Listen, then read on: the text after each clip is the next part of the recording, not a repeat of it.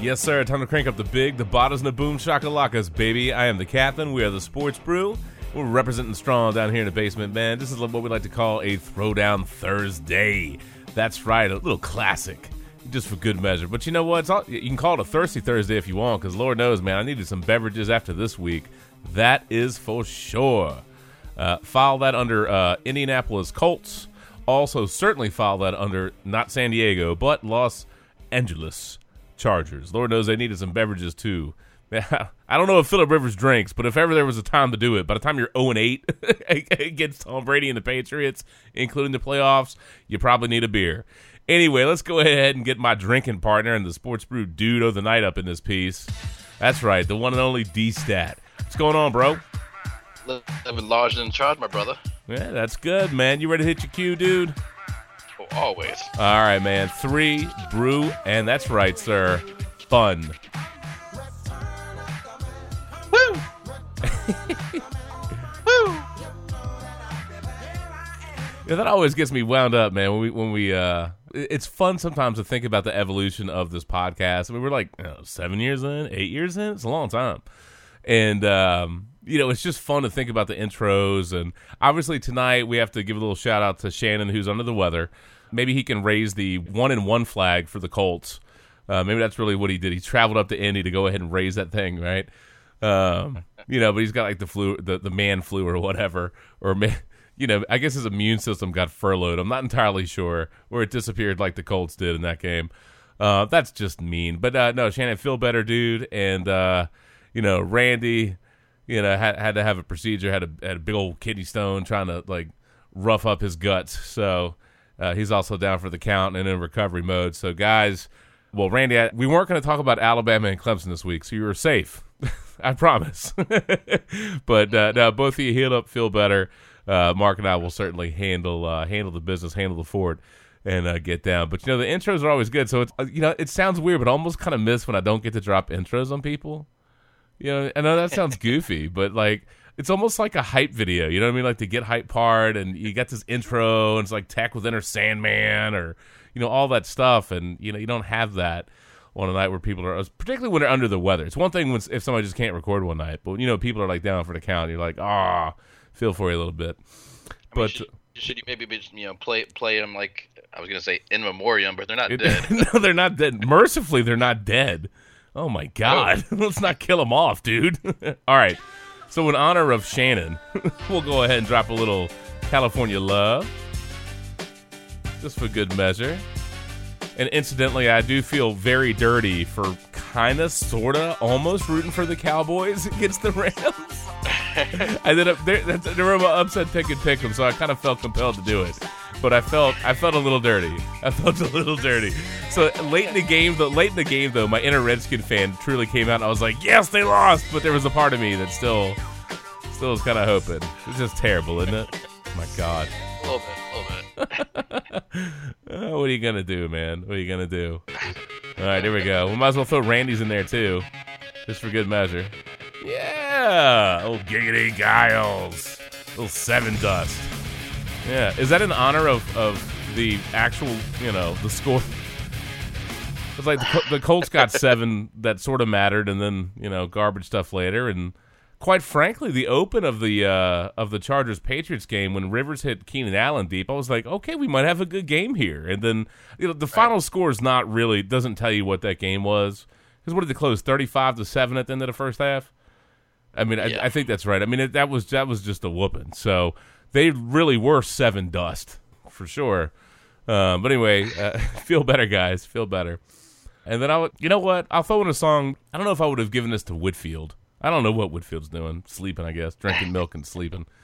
But this was actually going to be dedicated to the Rams for running off roughshod over the Cowboys, man. Getting a little footloose, dude.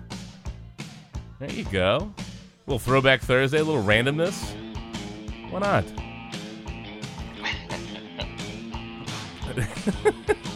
Just for good measure. Anyway, before we get into football, I did have a couple of things I wanted to touch base on, and this is just general conversation, just for fun. Number one, Jalen Hurts transferring to Oklahoma.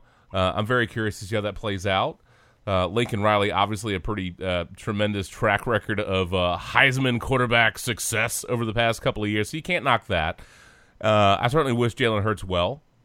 I'm just curious to see how that plays out. Me too. Yeah, I mean, he was 26-2 as a starter. Obviously, he's going to have a strong opportunity to be back in the CFP, and he might get another shot at Clemson, and then maybe a shot at his former team in Alabama. So That's pretty wild, but certainly wish him well. A little bit surprised, but good for him. He's been a good teammate, good dude, soldiered through. So, and I think Alabama actually had like a tribute video that he sent out for him, which I thought was a classy move. Very classy. Classy move. Also, kind of rando, and we'll probably topic jump a little bit. And since it's just the two of us, it's probably going to be really easy to topic jump tonight. I would trust that you've been enjoying a little bit of Golden State Warriors basketball. I don't know how much the Denver Nuggets enjoyed the Golden State basketball when Golden State dropped 51 on them in the first quarter. Highest scoring first quarter in NBA history. I mean, that is insane. And that's certainly a statement game. By the way, did Boogie Cousins already come back? I should know this. I'm not sure. I don't think he has yet, but he's right around the corner. Coming back this month, yeah. Yeah. I'm super curious to see that. And obviously, as we transition from the NFL, we're going to spend a lot of time with college basketball, certainly the NBA, and I mean, we'll dibble and dabble with some signings in baseball and stuff. Although, you know me, I'm always going to find a way to go back to the NFL. I just always do it. I can't get away. Can't get away from it. I should know the exact number, but I mean, I know one of the games from not quite as recent, but maybe a couple weeks ago, where Clay, I think I want to say he had like 25 and a quarter or something like that, but it was off of he dribbled the ball 4 times. Yeah, something nuts, man. So I know. insane. I mean, I know. That's his forte. He's a catch and shoot. That's what he wants to do. But that's ridiculous that you put up that many points, 4 dribbles. They're the type of team, they've done enough and they've won enough over the past several years, and it's like the regular season's important, but really just for positioning and just for them to manage the roster, manage their minutes, manage their health. It's what they do in the playoffs. You know what I mean? So really, they're going to be fine. It's just what's their seed, where are they at, and then what do they do? I almost think they. I mean, obviously a very different season format than football for obvious reasons. Oh, sure. But I was gonna say. I mean, I almost think it in the way that I think for some teams like the Patriots, when people would question like maybe they needed to lose one, maybe it would have benefited them. Sure. I almost think that the Warriors, maybe it kind of helps deke out future playoff opponents if they don't look as untouchable. I mean, there's really they've had times this season, and I'm not saying that they're intentionally losing, but I just think that it almost benefits them that maybe they look like they have holes, maybe they look like they are susceptible to certain things throughout the regular season, here and there, but then come right now they're just playing out of their mind. Yeah, well, here's the thing. It's like at some point, what motivates you? You know what I mean? And so, like, one of the interesting storylines from the NFL, this past week and going into the championship game weekend is this whole idea that the Patriots are underdogs. And to be fair, the Chiefs should be favored in that game. They should be. Absolutely. However, because of the Patriots' history, the notion of them being underdogs is great for them from a motivational aspect and for the whether it's disrespect or the chip on their shoulder or however it is. Now, obviously, they've been much better at home than they have been on the road this year and in the playoffs and years past. But that serves as a bit of motivation for them. And so perhaps Golden State, yes, they've had some issues, but when people get on them and bag on them and pile on them and call them out and maybe it's over, maybe they're not as good, blah, blah, blah, blah, blah, those things are tools, right? And those are veteran players. That's a veteran coach. They've won their rings. They know how to win. And to me, barring a problem with the players being healthy and, or somebody else getting insanely hot at the right time, they're still the alphas. So if playing the disrespect card and getting pissed helps them climb the mountain again, play it. Play that card. Go for it. Because, again, it's for them, the regular season is just whatever. And a lot of people can make the joke about the NBA regular season anyway. it doesn't really matter until you get late, until you get in the playoffs is what you do then. And they've done enough, they've won enough that really it's what do you do in the postseason. So if they end up deriving some motivation from people calling them out or doubting them, if that's a tool, roll with it. It's what they do in the playoffs. That's it. Yeah, they're still the alphas. Until somebody legitimately takes them out or they break that team up or they age out, then that's just what it is. So that'll be a fun follow as we get later in the NBA season and all those things really round into form. Kind of crazy to me to realize that Steph's been in the league and on the Warriors for 10 years now. Doesn't feel like it, does it? No. Yeah. No, time flies. Time flies, dude. I remember watching him at Davidson. I mean, I was like, this, he's mostly just getting recognition for his shot. But I can tell there's a little more to his game. But I mean, even just on this shot alone, he will certainly have his opportunities. Yeah. Oh, there's no doubt. And I mean, Lord knows, I think it's safe to believe he's just gonna shatter every relevant 3-point record there is in the league. I mean, unless he retires early because he's bored, or like his feet fall off or something. I mean, right.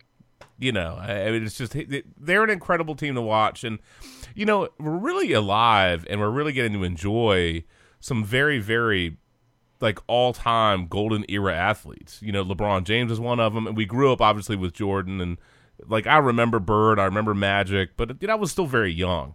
But we've lived through, and we are currently enjoying some really all-time guys. We've talked about that with the NFL and quarterbacks, and certainly with Brady, with Peyton Manning, with Favre, and then you're starting to look at some of the young guys. Although I think you can have some concern for Cam Newton and the shoulder. Obviously, it sounds like there's a real possibility he could miss next season. But hey, you know what? It's how the Colts got luck right. If that's what they have to do for Newton, do it.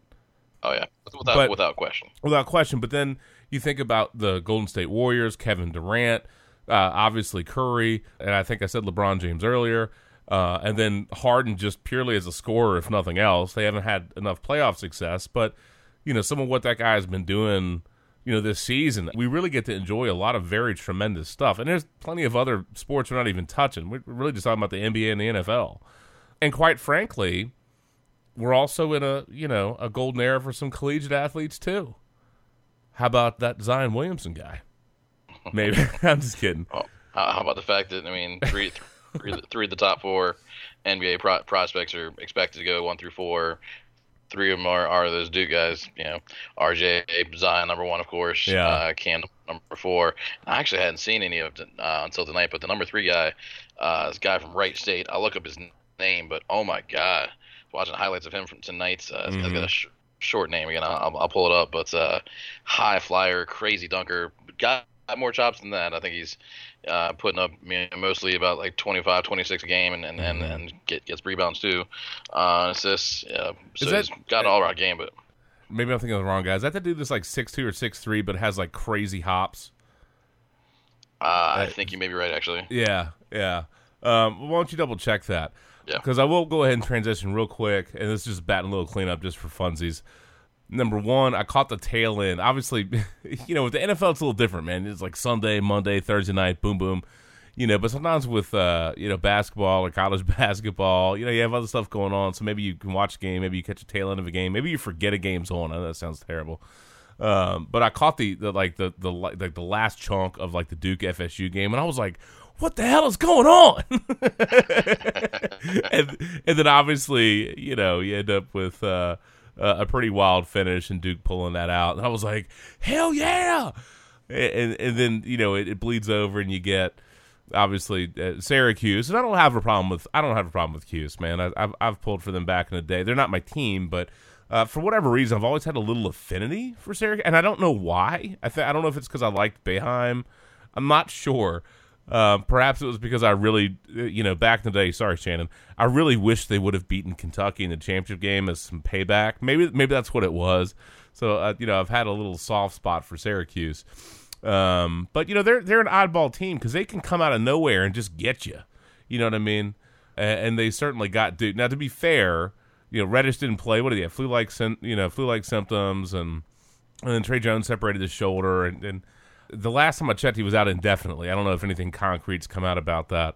But certainly a monstrous shift. And Syracuse is a tough team anyway because of the way they defend you.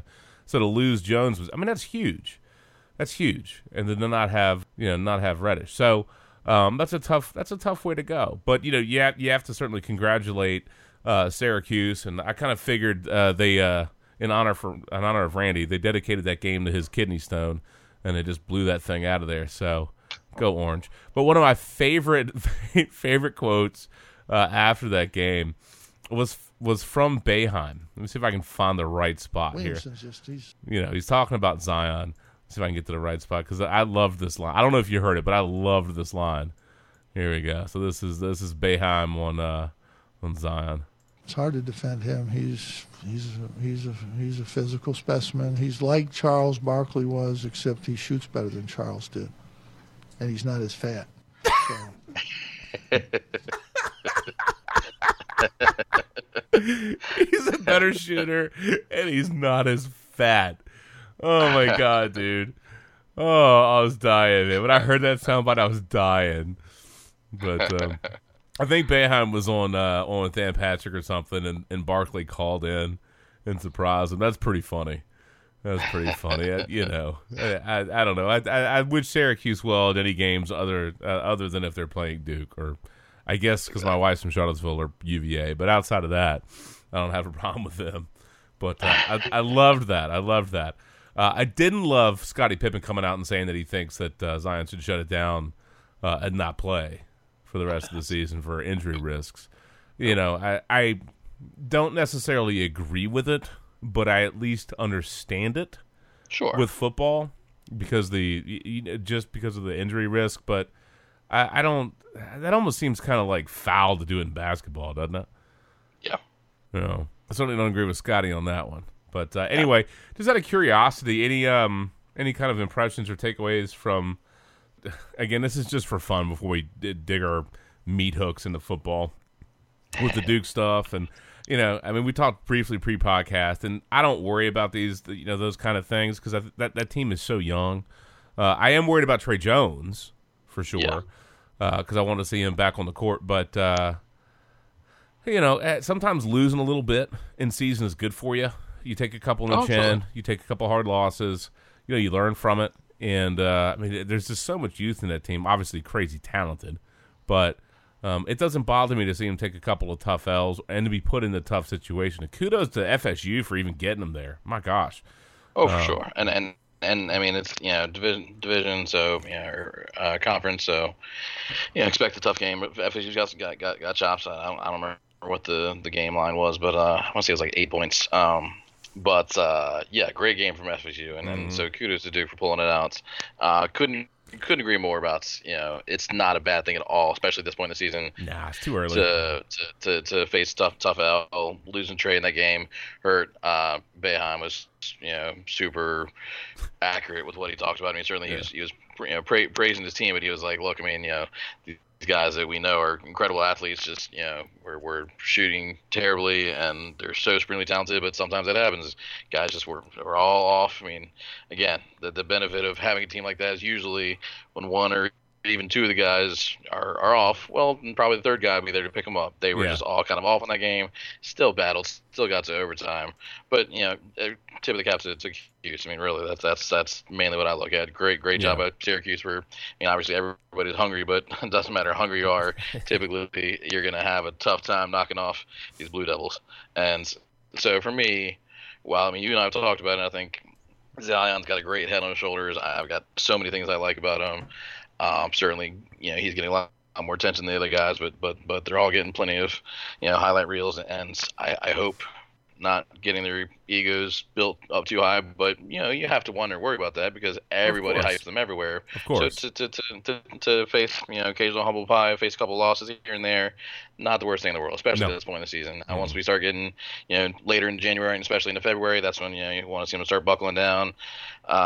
Super young team, but certainly with the amount of talent on this team, I would love to see them go super far in March, and certainly think they should. So come early to mid-February, especially. That's when hope they start really, seeing them hitting on all cylinders. Which I mean, they're not terribly far from it right now. I mean, it's just they're supremely fun to watch. Yeah, I'll call it my basketball version of what I've been saying about the Chiefs all year long. I mean, the Chiefs, been just so unbelievably high octane, so much fun to watch. Certainly the Duke has been just, even if you're not a Duke fan, I would hope that anybody out there can enjoy watching what these young guys can do, 18, 19, 20 years old. And Zion at the top of the ladder, but I feel like the game against I didn't get to watch any of the Cuse game actually, but I did watch most of the Florida State game. Mm-hmm. Cam Reddish, I mean, he was just he had some moments in that game. He was just absolutely on fire. When they really needed big stuff there, I feel like he was the one that stepped up really big in that game. Yeah, they're unreal talent. What's great is, there are times you watch a team and it's a lot of the scheme, or it's a lot of the system, and it's a lot of the coaching. And those things always matter to some degree, of course. But there are times you watch these things, and it's clear that somebody is a next-level kind of player or athlete. Or like Patrick Mahomes, once you're watching this guy play, you just know that he is special to watch. Now, we don't know what his career will be, but some of what he does, barring a weird health problem, the way that he attacks playing the quarterback position is phenomenal. He just does stuff that, you know what I mean? You're like, that shouldn't work except in a video game with a broken code or something. The sidearms, the jumping throws. I mean, he does things that are just incredible. And there are just athletes and there are teams that they transcend, like, you know what I mean? You just know you're watching something special. As much as I hated them, those 90s running Rebels, UNLV. I mean, that, you know what I mean? That was such a generational kind of team. And I think Zion is one of those athletes that dude's going to sell a lot of shoes, bro. That dude's going to make a lot of endorsement money because he's got a great smile. He's very likable. But you're watching that guy, you're like, how is this dude that big? And how does he move like that? You know what I mean? Right. He has like the package. He has the stuff. He has the goods. He has the it factor, and so that's fun. Right, and he's had a few games of late where, like, if he gets the ball at 3-point line and some people aren't coming out on him, he'll shoot it. And he's had a few games where he hit a few in a row. Yeah. And you know what? If he can actually develop that into his game, he basically becomes unguardable. Because kind of similar to what we say about LeBron, what do you want to do to LeBron? You want to try to make him a jump shooter. You know that if you let him take you to the paint, he's so big, he's so strong, you just really can't keep him away. Williams is obviously a different size, but similarly a bulldozer in a lot of ways. Mm-hmm. And can get to the rack so easily. So you want him to be a jump shooter. You want him to keep him away from the paint. But if he's hitting threes, I don't know what you're supposed to do. I really don't. Triple team him. I mean, I don't know, man. So I don't know if that's fully going to happen. I don't think Coach K is really going to say, all right, Zion, let's spend a lot of time. No, probably but not. I'm just saying, but he's starting to hit a few, and so I'm just like, man. And if he really could develop that into his game. I wish I had the number in front of me, but I thought he had like some absolutely outlandish like field goal shooting percentage. Like it's crazy high. Probably. Yeah, I would think so because he's so good around the basket. But threes are fun. I will say this again. Tip of the cap to Syracuse. That's the first time that Duke lost at home while ranked as the number one team. I didn't know this, by the way. That's the first time that they lost at home while ranked as the number one team to anyone other than North Carolina. They were 104-0, undefeated against everyone else, excluding the Tar Heels. So maybe that should make your brother happy, but sort of. But that's just a crazy stat. The other thing that's crazy is that they shot 43 threes in that game. Yep. Now, they only made 9. But they shot 43 threes, a school record for three-point attempts. That's terrible. 9 of 43. Good gracious, y'all. And I don't know. I think Jack White was 0 for 10. So, that's a tough way to go. But again, a tip of the cap to Syracuse. Certainly a hell of a win for them. But to me, it's just appreciate. When you see great players in great systems, with great coaches, guys like, Tim Duncan. You know what I mean? There's just, we can start naming off names. There are just people that you watch that they're all-timers. And appreciate that. Because there's only so many of them. There's only so many of them. And, to me, Zion is absolutely one of those guys. So appreciate it. And hopefully the season for them, hopefully they don't, who was it that took you? Was it who took UVA out last year? Was it Murray State? Weren't they like the gold? That sounds right to me. Weren't they like the Golden Retrievers? I don't know, or something goofy like that. That's sad. I don't remember. I just remember them losing. But I was actually going to give UVA a tip of the cap for throttling Virginia Tech, but that's all right. Well, you gave me a good segue because you mentioned Murray State. Well, I can say real quick. One, Zion is a shooting percentage is 66.2%. So that's pretty outstanding. But Murray State is who has the guy I was talking about. That's what it is. It's UMBC. It's UMBC. That's who that was. UMBC. You're right. I was just thinking the M got stuck in my head. The M got stuck in my head. So not Murray State. UMBC. And I hope whoever runs their Twitter account is as funny this year. Well, I don't know what their season's going to be, but hopefully their Twitter account is still a fun follow. I ought to look at that sometime. Yeah, they were great last year. Sometimes. Oh, they were. Well, they were right. Well, nonetheless, I'm glad you mentioned Murray State because Murray State has the guy I'm saying. It looks like he's top 3 prospects for the NBA draft. His name is Ja Morant. Yeah.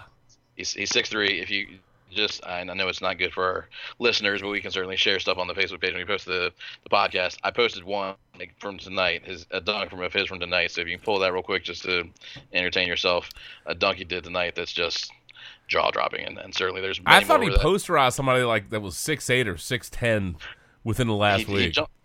He jumped over their head, if it's what I'm thinking of that you're referencing. So that's insane. This was just a tomahawk from tonight where it looks like he jumped from just a little ways past the stripe and just flying. Man. It's flying. Oh, that's great. I don't get it, but he's super impressive. So he'll be fun to watch. Yeah. Oh my gosh. Good times. UVA, please don't suck ass in a tournament. Please don't suck ass in a tournament. I don't think Charlottesville can handle another wipeout, y'all. Come on, man. I don't think it happened 2 years in a row. No, I doubt it. That's probably a team on a mission. So hopefully they can do Tony Bennett a solid, man. Do you have any other like sports randos, or do you want to start shifting gears to the football? Well, I guess I'll say I had some general thoughts on what you're talking about with it really is a unique time with the NBA where the Warriors are still the top of the pack, and it's still hard to imagine them getting taken down, but like you really are correct in that there's so many supreme athletes throughout the NBA right now who are doing just some incredible things. I mean, I still think that's in a lot of ways the most talented overall player is still Giannis Antetokounmpo. Oh man. I mean, he's just. I mean, fear the deer, buddy. He's just getting better. I mean, he's still plenty young. Is going to get so much better, which is scary enough on its own. But I mean, you got a potential MVP candidate in Anthony Davis. On a team that's sub 500. That's unfortunate because the Pelicans should be better than they are, but he's still. Fear the brow. I mean, he's still absolutely unbelievable. What Harden's doing, I hope people aren't just looking at and just thinking like, oh, well, he's putting up 30 shots a game. He's doing so much. I mean, the triple doubles again, that just doesn't come for no reason. He's just to be doing it consistently. It's just unbelievable. So you want a fun stat for Harden? Yes, please. Okay, here you go. Fun factoid for Harden. All right. You get the double benefit because I know you were a Kobe guy. James Harden and Kobe Bryant are the only players since 1976 to 77, that season, to average 40 points in a 15-game span. His 40-point triple-double was his third in 6 games. Now, this was a little bit early. This was a tweet from January 11th. His 12 consecutive games with at least 5 threes is 5 games longer than the next best streak in league history. I mean, and again, that was from January 11th. It's obscene. I mean, he went over 18 games. He scored 50 points or more 3 times and averaging 42 in that 18-game stretch. I mean, it's just, that's crazy. Now, I think with the Rockets, people will say, we'll do it in the playoffs, do it when it matters the most. And that's fair. That's fair criticism. It is. But I think you can still appreciate just what he's doing, which is filthy. Yeah, he's not doing this against JV squad opponents. I mean, he's doing this against NBA caliber teams, night in, night out. Oh my God! Who know what he's about? Like, it's not like he's suddenly like shocking people with being this the offensive firepower or being the focal point of the offense. They know who he is and what he does, and they still just can't stop him. Oh, check this bad boy out! All right, this was a treat from Trey Wingo. When we say James Harden is out there doing it by himself, we're not kidding. None of James Harden's 115 points over the last 2 games have been assisted on. That's insane. 57 points against the Grizzlies, 58 against the Nets, 38 came at the free throw line, but he made 33 combined field goals over the span of 2 games, and not a single one was assisted. That's nuts. That's another one of those that just almost seems impossible. I mean, It just doesn't even seem possible, but yeah. Wow. Well, I look, if they have in-season ratings changes in whatever your basketball game du jour is, I'm sure his offensive numbers are ridiculous. Yeah. That's pretty wild. But and I hear all the criticism, do it in the playoffs. I hear that. I think that's fair commentary, but you can still appreciate what somebody does, in the regular season. And that's phenomenal. That's incredible. Yeah. That's incredible. I almost want to do this now. We haven't even talked football yet, but I love Shaq. Did you see Did you see this thing where Shaq called in to Stephen A. Smith's show? Yes. Did you? I loved this, and we haven't even gotten to the Cowboys and football yet, but I love this little bit. I love this little bit. Tex, are you there? Yeah, first of all, you got to take that damn cowboy hat off and stop talking about the damn Cowboys. You understand me, son? Well, who are you? You understand me, son? Who Jerry is Jones this? don't need to do nothing, Who and the is coach will not be fired. Cowboys Nation forever. Now, you went on your little laugh rant last night laughing at the Cowboys. You better stop, son. I'm telling you right now. What's your problem? This is my show. I do what the hell I want on my show. I just love the reaction, man. I love this thing. Jason Garrett deserves to go, and that's that. Listen, I know you got a big old fancy house up there in New York, New Jersey. I got some horses that can come do some business on your lawn. Whoa. Who is this? My name is Tex Johnson, sir. Hell no. This is you, isn't it, Shaq? This is Shaq. Shaq, that's you, ain't it? This ain't Shaq. Yes, it is. Oh, hell no. I can't believe you. I can't Stay believe off my Cowboys. I'm telling you right now. Oh, really? Since when did you become a Cowboy fan? Right, Ladies and gentlemen, this is not some dude, Tex Johnson. This is Shaq. I mean, so dumb. So dumb, but so funny. So funny, dude. Shaq is fantastic. Oh, yeah. The Shaq is just he's just an entertaining dude. That guy is legitimately funny. I so appreciate Shaq Diesel. Maybe not his video games. But about just about anything else. He's, maybe not his movies. Maybe not his movies. Maybe not his video games. Maybe not his music. Okay, maybe not his music. All right, we have a big list here, but in general, Shaq is pretty fantastic. Tell me how my ass tastes. I can't lie. I was such a Shaq fan. I had his tapes. I had his cassette tapes. I'm not surprised, dude. Oh, I hope you played the games. I did. They were pretty rough. Oh man. Anyway. Oh my Lord. I didn't know we were going to end up going basketball, NBA, and college out of the gate. Did you? No. But you know what? I'm content. It's a nice change of pace, though. Oh sure. It's a nice change of pace. But I'm ready for some football. I'm ready for some football. All right. Yeah, buddy. I guess it is about time to switch to the old football. Fine by me, man. It was certainly an enjoyable, I think, divisional round for the most part. I mean, some games left a little bit to be desired. Here's looking at you, Chargers. Here's looking at you, Colts. But I do think Saints and Eagles was pretty incredible. That was a pretty phenomenal game. And, I mean, Cowboys-Rams was enjoyable late.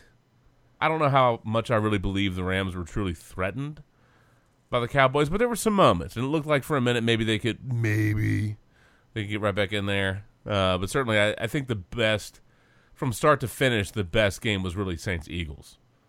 Although you can appreciate moments in the other games. Well, not a lot of moments for San Diego except like one. I don't know, man. I'm so disappointed. I called them San Diego, didn't I? The Chargers. I'm so disappointed. I'm so disappointed for the Chargers, dude. I really thought they'd play a better game than that. And I don't know who on earth thought that they would be able to get away with that 6 and 7 DB thing against the Patriots. But, man, that was a bad idea. That's a bad idea. So let's go and do a salute the clock, man, before we can start getting into football. And Shannon made good on he owed a lot of us a lot of beer for this Cleveland Browns bet. So we were out at bingo down at Scott's Edition. And by the way, we had a great time at bingo for my wife's 40th. Oh, fantastic time. That was a lot of fun, man. We ended up with a brewery tour because it's a brewery. They've got a kitchen, which is a little bit unusual because a lot of times the breweries, kind of in that Scotch Edition, well, I guess a lot of breweries in general, they don't have a kitchen, so they don't stay open as late. But bingo has a whole bunch of vintage, retro games, some newer stuff too. Nice bar, nice area, and it is for native Richmonders. It's funny because, like, as a kid, and for most of my life, like, I always think of that place as a bingo hall, hence the name bingo. But I had a couple of IPAs that I liked from there. I enjoyed that. But having the brewery tour was really fun. The guy that took us back was super informative. He put up with all of us, and we had a big group, dude. To go back and do a brewery tour, that was a lot of people. And he put up with a whole bunch of stupidity because we asked some silly questions. But everything, from the brewing process to, how they would age stuff with the barrels and the kind of wood they use. And just, we had some good questions. They gave us good answers. It was just really enjoyable. So thanks, Todd, for helping with that. And, no, we had a good time at bingo, man. So if you're in and around the Richmond area, you go to Scott's Edition. If you haven't been there yet, check them out, man. You can certainly have a couple of frosty cold ones, and you can play some Galaga if you want. They have a Mortal Kombat cabinet set up, some pinball. They got some good stuff. I didn't really eat anything there, so I can't comment about the food, but it looked like people had some good, tasty treats out of it. But a nice little selection of beers, and they stay open late because they have a kitchen, so there's some advantages there. We also, I took my wife to dinner at Perch. Man, you want to talk about a good meal, bro. Whew. Sounded amazing. I had a phenomenal steak. But man, it was a good night, dude. Going out with just me and Sarah for dinner. That was a great experience at Perch, and then walking right across to Bingo because it really was right across the parking lot. Super convenient, by the way. But man, that was a fun time. But the point of that story, as I got off on a tangent, and happy birthday, Shmo. We had a good time celebrating you. I always celebrate you, baby. She doesn't listen to the podcast, so she'll never hear that. But no, she hears it when we record it because we wake her up because it's always late at night. Right. But so that's why she didn't feel compelled to listen to it again. She's like, "Oh yeah, that's the part where they woke me up laughing and acting like assholes." But Shannon did make good on the beer bet we had on the Cleveland Browns on their win total because Shannon took the under and the rest of us took the over, and we were right. And so I really enjoyed a few weeks ago. I had some Wild Wolf Primal Instinct, and so I told Shannon, who originally said he was going to get me some Peeber. I said, "You better not, biatch." And he hooked me up with a sixer of the Wild Wolf Primal Instinct IPA, which I think is a really good beer. So he hooked me up with that, and then I polished off my Eagle Reserve, probably a little bit too quickly on ice. So we'll see how the night progresses after I housed that Kentucky whiskey, bourbon, whatever. That was good too. But man, I love this Primal Instinct, man. Mighty good. What you got, Mark? I gotta try it. So I mean, I was very happy to get to come down, celebrate with Shmo and everybody, and I had an absolute blast hanging out with the Greens and playing the meh game with Chloe, and it's been a time. She's still doing that, by the way. I'm dropping her off at daycare, and she's like, nah. That's great. She still does. She really hadn't done that before. Not to the same level. So thanks for egging her on. I appreciate that. I'm happy to do it. It was fun. No, but I had a blast, and yeah, I mean, Shannon, I gotta say, I mean, I thought he could. I mean, we wouldn't have cared. I mean, it was for fun bet. He could have given any beer and it would have paid it up. But he gave me 4 game quality fancy ass beer. So I'm enjoying classical New Holland Dragon's Milk for my beer. Nice. And those are good, man. Oh, they're outstanding. They're so good. I think I first enjoyed them for my bachelor party, and that's the first time I tried it. And it was outstanding. Or maybe it wasn't the first time I tried it, but I know we had a couple of it there. But and then because I'm a fancy bitch, got some D-Serono on the rocks as well. D-Stat Rono? That's what you got? D-Stat Rono, exactly. There you go. That's nice. I like that. That should be a special edition of D-Serono. I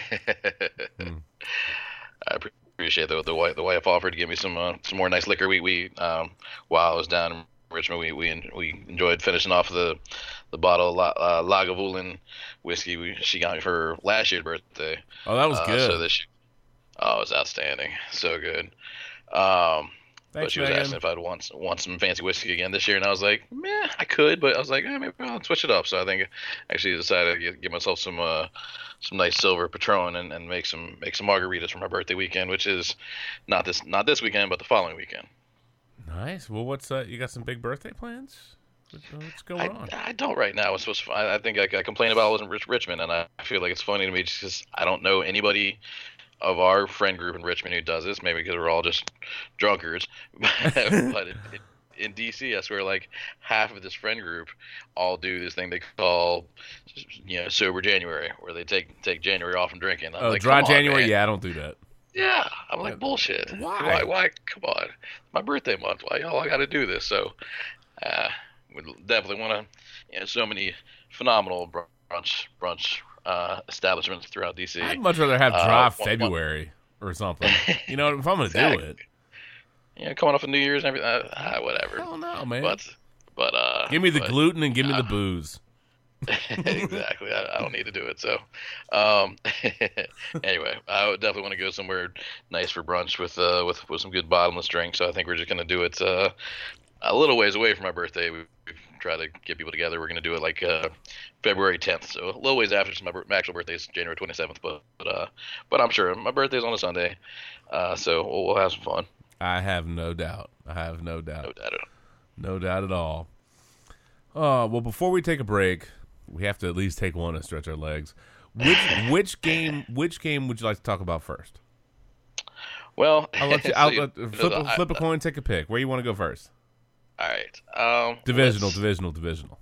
Yeah. Let's.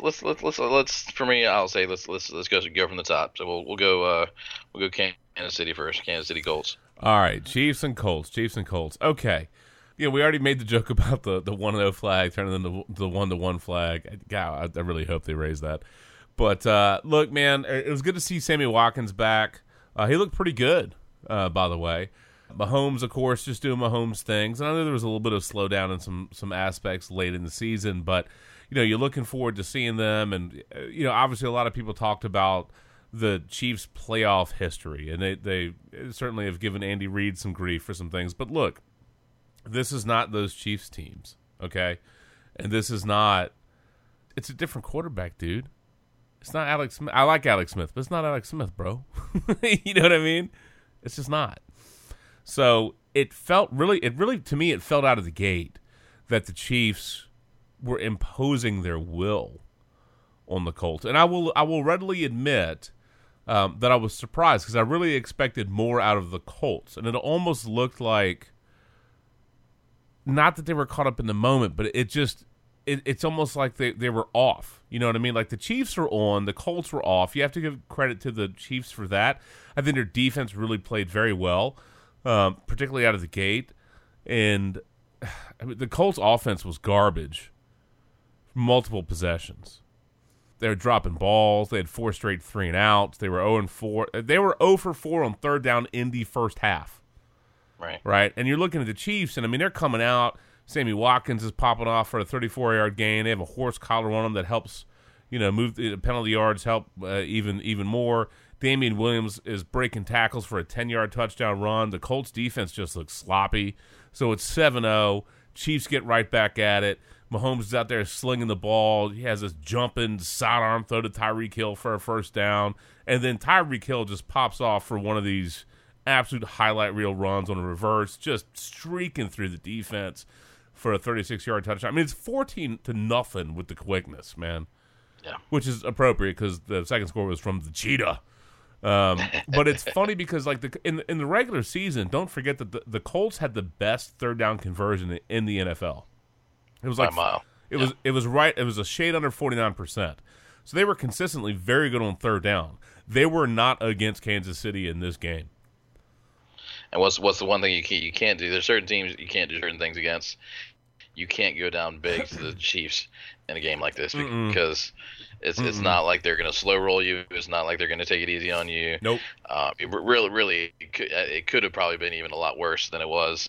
You felt like the Chiefs kind of turned into the opposite of what the Colts did to the Texans, or maybe the mirror image of what the Colts did to the Texans. Where they just kind of slow rolled them. Once they pretty much had the game in hand, they could have made it even uglier. Oh, of course they could. But it was kind of like the opening, the semifinals with the CFP. It's like you don't have to show everything. You know what I mean? And I think for the Chiefs, obviously we know who they're playing now, but if you're in a game like that and you get up and it looks like you have that game in control and you can run and you can rush the passer, which we talked about how good they are. People knock their defense, but their defense played well. But they can rush the passer, dude.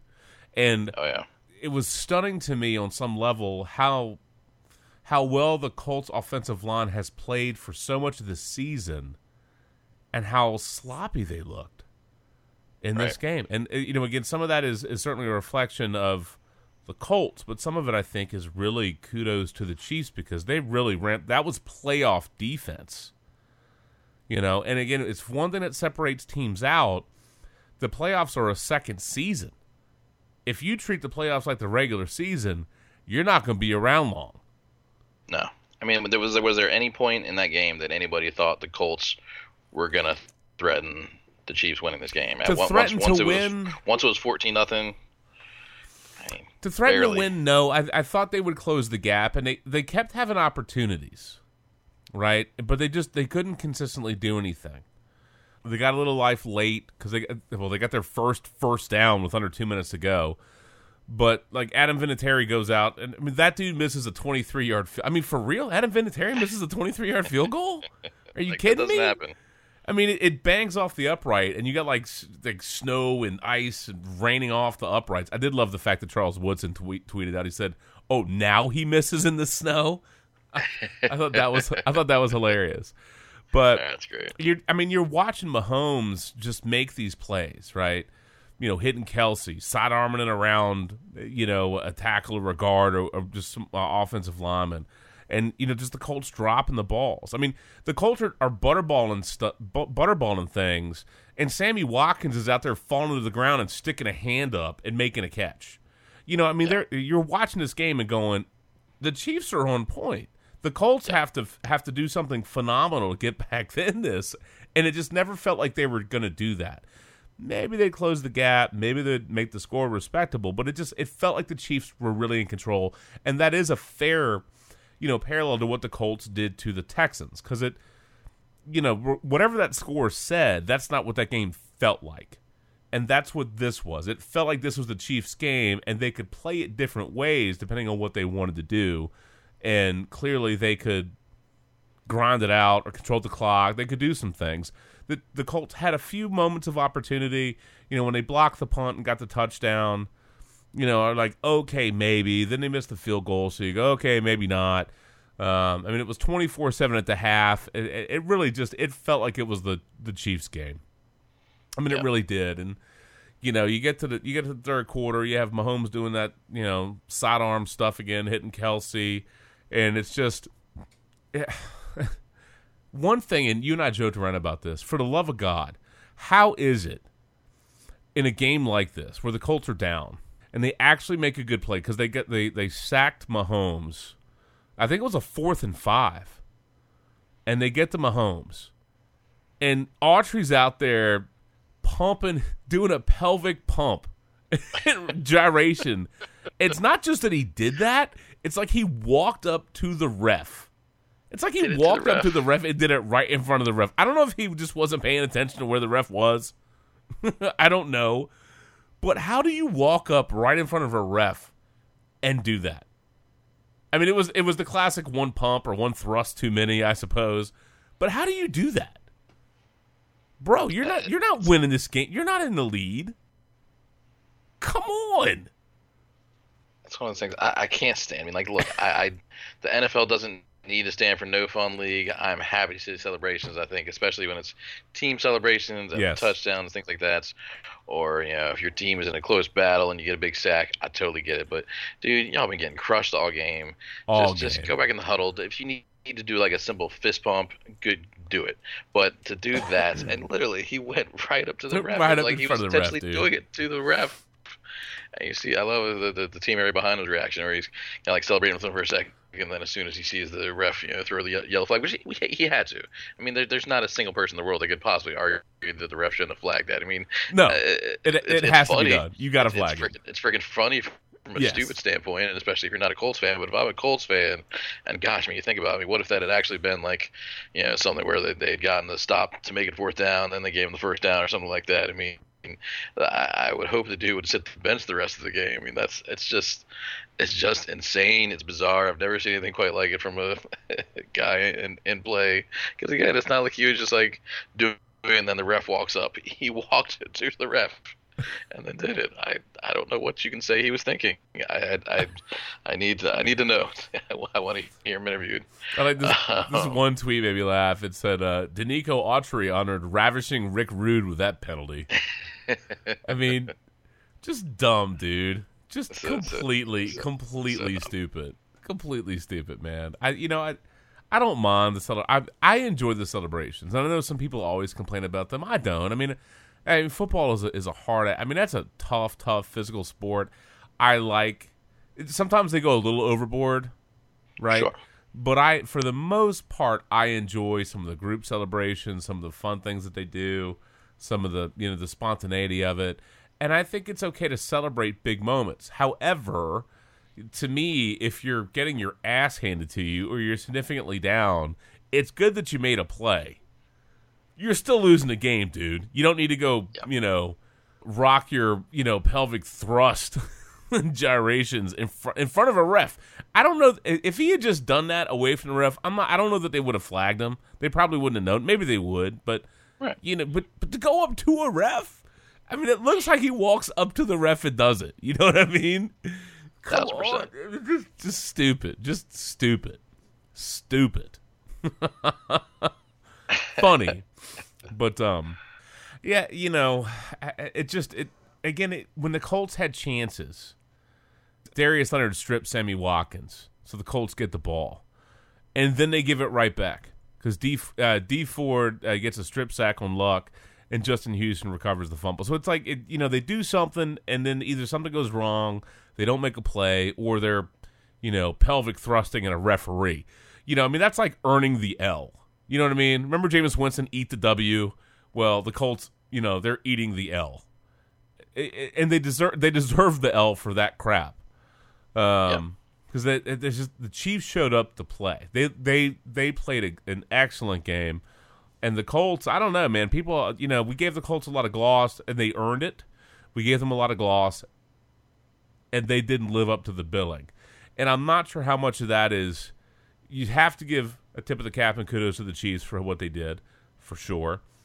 I'm left a little bit puzzled. I just expected more out of the Colts. But they had opportunities, and when they had them, they squandered them. And you can't go, 0 for 3, 0 for 4 on third down in the first half. You can't have 4 straight 3-and-out. Not against that team, dude. There's no way. Against the Chiefs? No way, dude. I like the Colts team. They got pieces. They definitely should be, a quality team again next year. But that was just, I genuinely felt bad for Shannon. I mean, you want to see some fight out of your team, and that after what they did to the Texans the week before, which I knew the Texans had holes, but I mean, I'm a pretty big, Deshaun Watson and Texas fan. I thought that they would show a lot more fight than they did. And then flip side, I mean, skip forward to this week.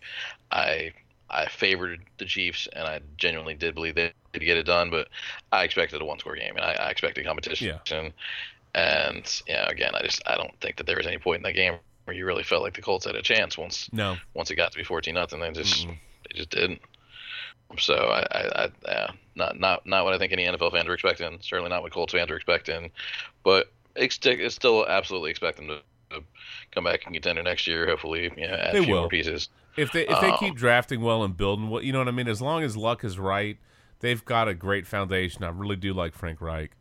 I think he's got him in the right direction. So that Shannon kept saying this year that they were 1 year away. You know what I mean? 1 year away, and this was a pleasant surprise. And I'll buy that. I always feel like Frank Reich looks a whole lot like Mandy Patinkin and Inigo Montoya, but older Mandy Patinkin with like beard. I'd be happy to share a picture, but he really does. You should send a picture. Fantastic. That's nice. I'll say pretty funny. My favorite degenerate moment of the weekends was I definitely, like I said, I liked the Chiefs and believed in them to cover, which was a 4.5 point spread. But I was like, I just don't quite want to do it. I feel like this could be a surprising game, close game. Let me find something else I like in it. So I felt like, even though I was paying a little extra for the win, I took the Chiefs to score over 3.5 touchdowns in the game. I was like, that sounds fantastic. That's absolutely going to happen. And again, they're at 21 at halftime, so you feel fantastic. But again, as we've discussed, kind of come second half, they turned into what the Colts were doing to the Texans the week before, where they were just kind of running clock, didn't really care, having some possessions, but giving the ball back after moving like 30 or 40 yards, punting away. They had one chance mid fourth quarter for a pick six. The guy dropped it. I was like, but I mean, every time the clock's ticking, I'm like, shit. I mean, this what looked like an obvious win is turning dangerous.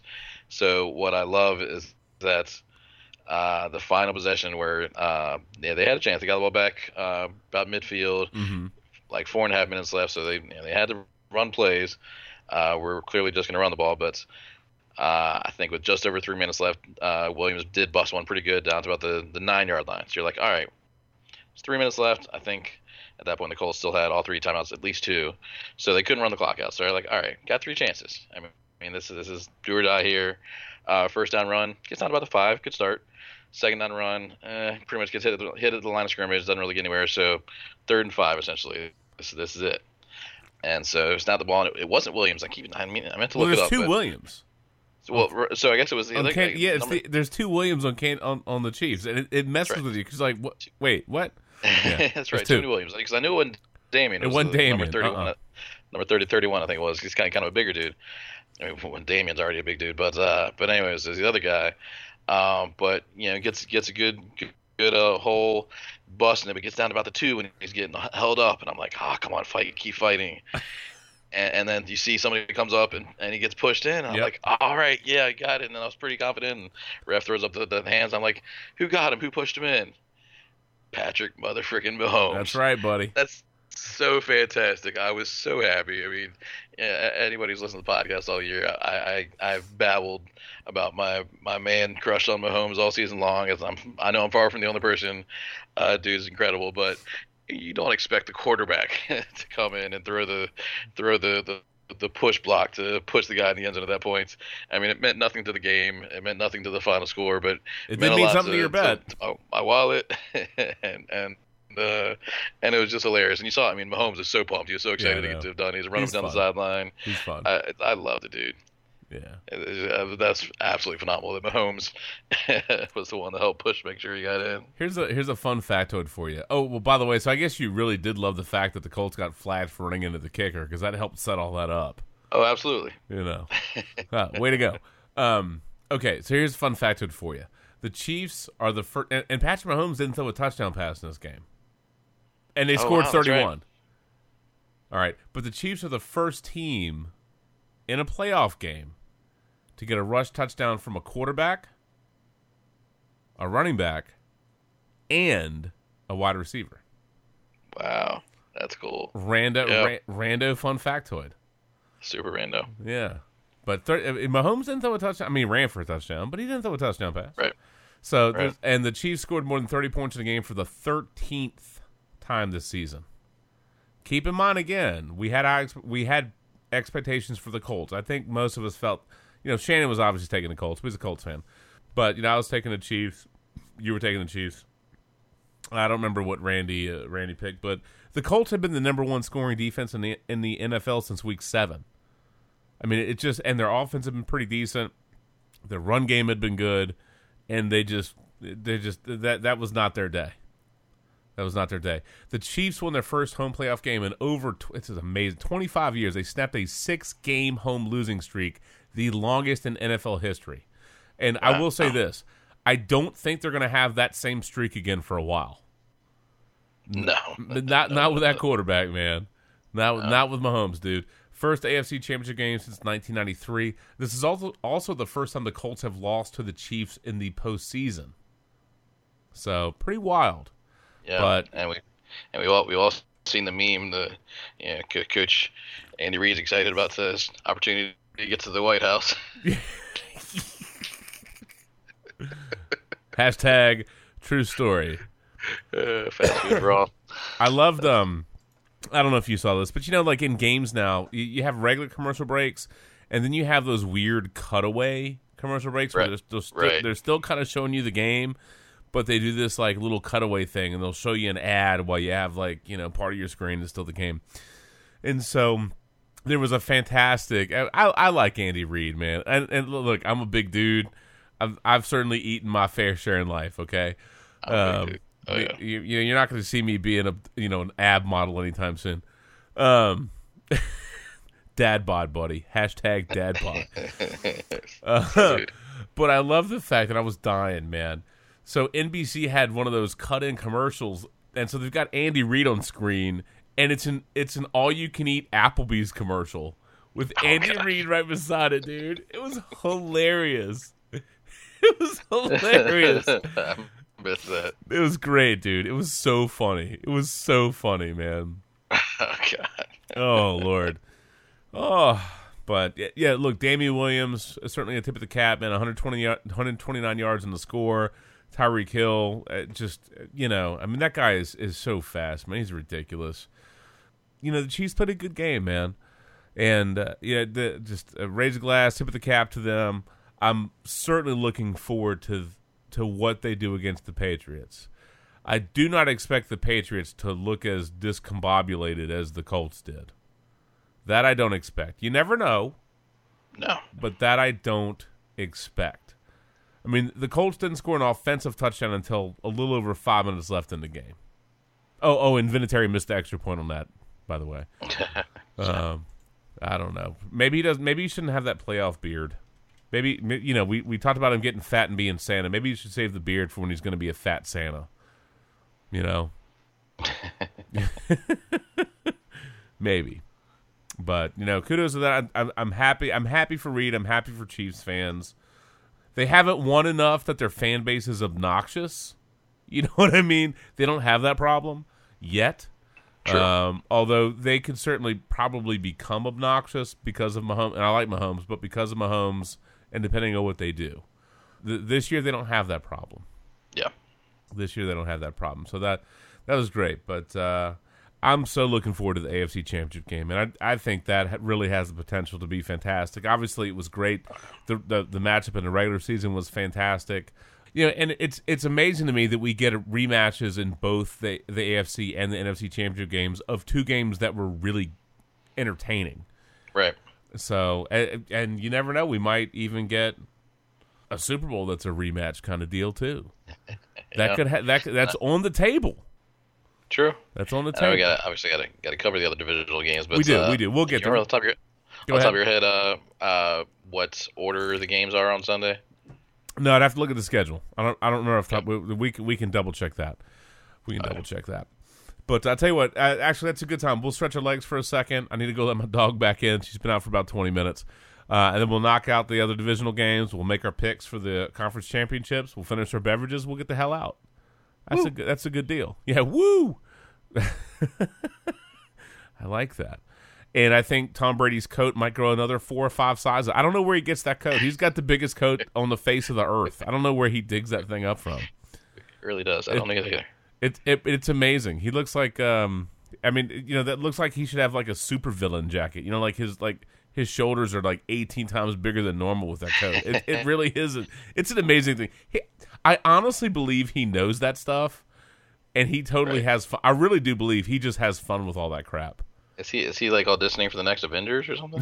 Without us knowing, it's kind of like I know. And I can appreciate this, and this has nothing to do with anything, but you saw there's a pretty funny clip of somebody somewhere. I don't know where this was, but I don't know why somebody was filming, but it was I thought it was like an office building maybe, but somebody was sitting across from A-Rod, and they didn't realize he was A-Rod. It was a girl, and so she was saying like, "You really look like J-Lo's boyfriend," and I think she like pulled up some pictures or something like from Twitter, and he was like. And I give him credit for going along with him, but he was like, "Oh, gosh, that guy, he's wearing pajamas in the picture next to J-Lo. What a tool!" He was doing a good job of making fun of himself. And then finally, he was like, "Yeah, A-Rod, nice to meet you." I was like, "All right, good on him for playing along with it. Good. All right." You might as well. Really can't stand the guy for the most part, but good on him for that one. No, that's funny. All right, yeah, we'll come back. We'll take a break. We'll come back with the rest of the divisional. We'll make our picks, and we did get some information from Shannon and Randy in the chat, so. They're not here to make our picks, but they at least posted those. We'll talk about those too, so we can make it official for the record. And we should nominate Shannon for another beer bet based on his picks. We should. So if he loses either of them, he owes us. I don't care what happens. He owes us 6-packs. I like it. There you go, McGuffin. That's what you get for not showing up tonight. You are nominated to buy us more beer, regardless of the outcomes of the games. But anywho, just because you buy the good shit. Just because you buy the good stuff. Yeah. But, hey, look, we're the Sports Brew. Keywords are Sports and Brew. You can find us on iTunes, obviously our home feed on Podbean, Stitcher Radio, livesportscaster.com, a whole bunch of stuff. Look, man, you want to hang out, drink beer, listen to sports, and some occasional stupidity, sometimes more occasional stupidity. Todd, the stupidity is really dedicated to Todd, apparently. That's his favorite part. Sometimes it's my favorite part when I go back and listen to these things. That's for sure. Anyway, we'll take a break. We'll be right back, and we'll wrap the rest of that stuff up and have a good time, man. Cool. Woo.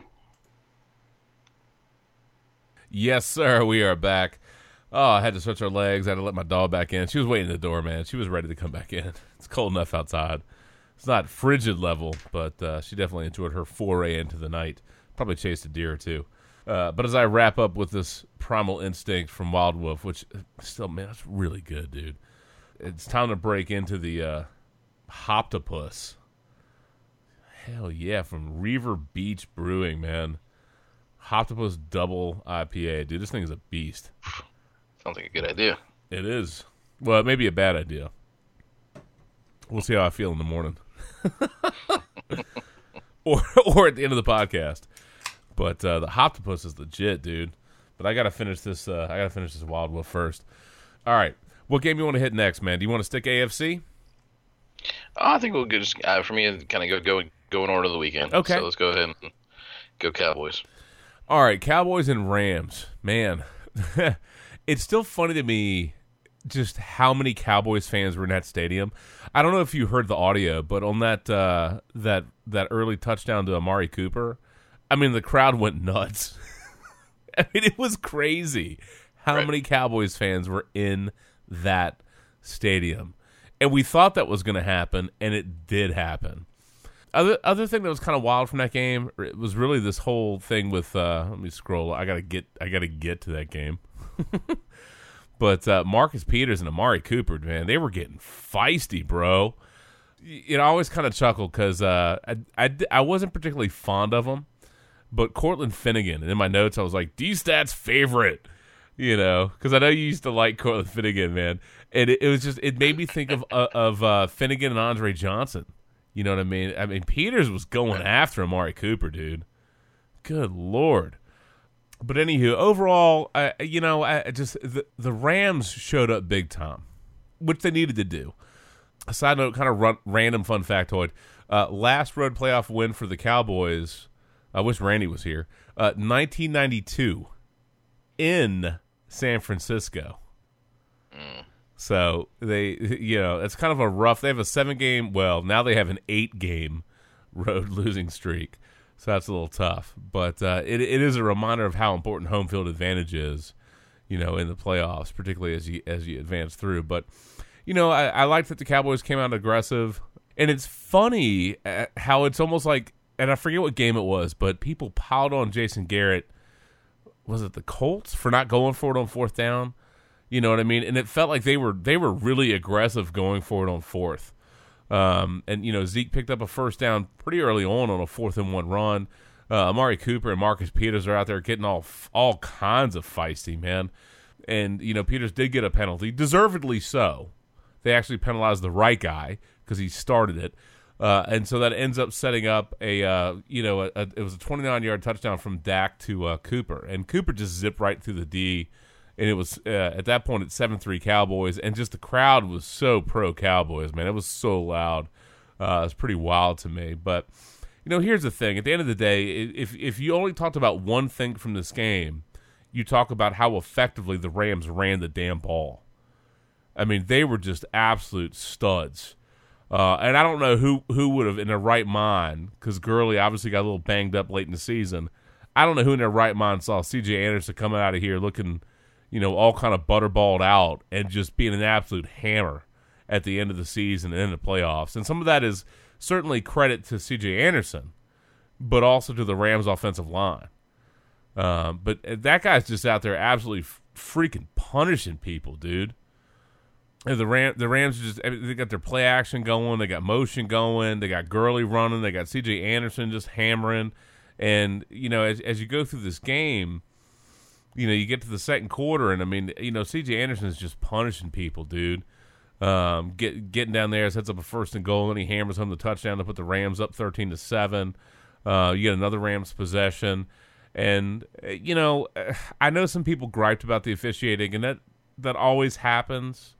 And perhaps this was a smidge ticky-tacky because the Cowboys looked like they were going to hold them. It was about 3rd and 14, and they got dinged for a crap. Or potentially a crap hands to the face call. It was Byron Jones that got hit for that, and maybe that was a little tight because generally in the playoffs they kind of let him go a little bit more, and the proverbial let him play. So that was a little bit tight, a little bit ticky tacky.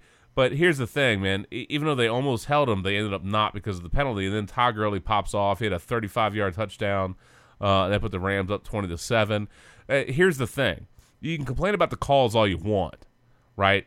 But understand this, the Cowboys allowed 170 rushing yards in the first half. So you can complain about a call.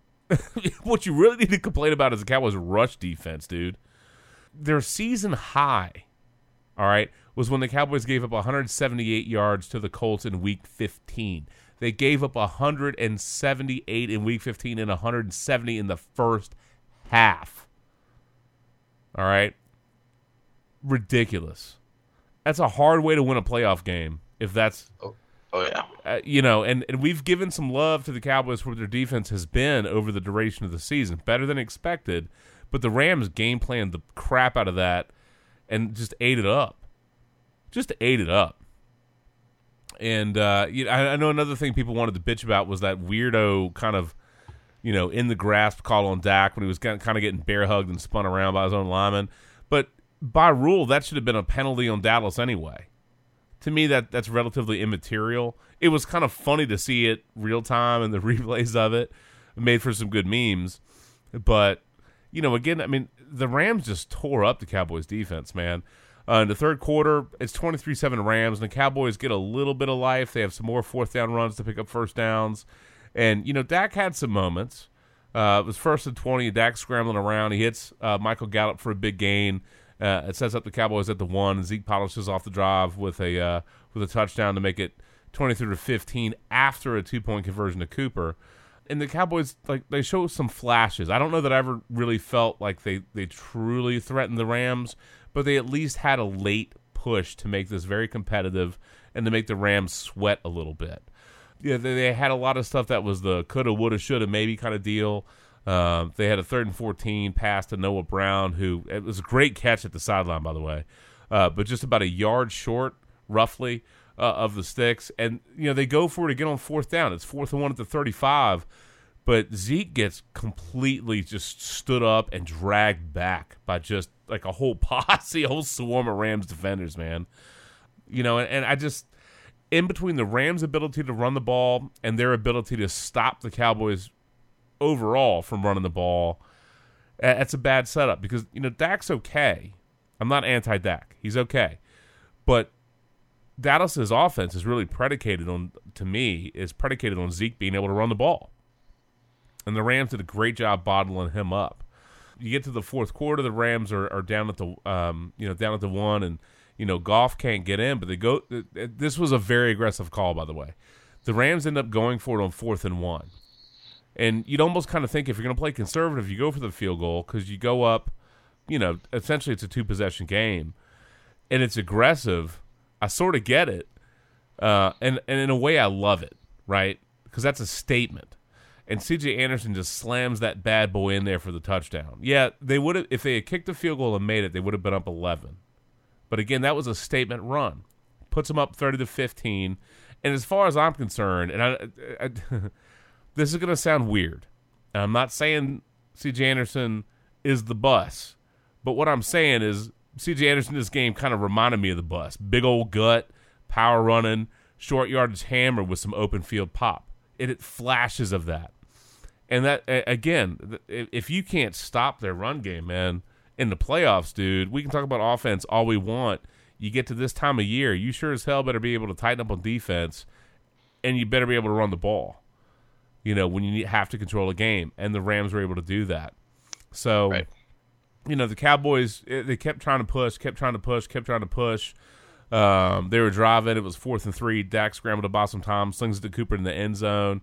And Talib got called, correctly so, for some defensive PI on Cooper in the back of the end zone. It set up the Cowboys nice and close. Dak ended up taking it in on the quarterback option for the touchdown, made it 30-22. All right, and they have all their timeouts. So they go ahead and they kick off to the Rams, and they hold them to, I think it was 3rd and 7. And then and I didn't expect Goff to do this, but Goff takes off for the first down. And then C.J. Anderson has the final first down to ice the game. But here's the thing. The Rams ran for a franchise record 273 yards. Anderson rushed for 123 and 2 touchdowns. Todd Gurley ran for 115, another touchdown. The Rams were the first team with 2 running backs to rush for 100-plus yards since the 1997 Denver Broncos. Okay? Wow. Here, let's see if you can guess this. All right, I gave you the 2 running backs. But do you remember, or do you want to guess, the last teammates with 100-plus rush yards in postseason history? I'll give you one hint. Denver?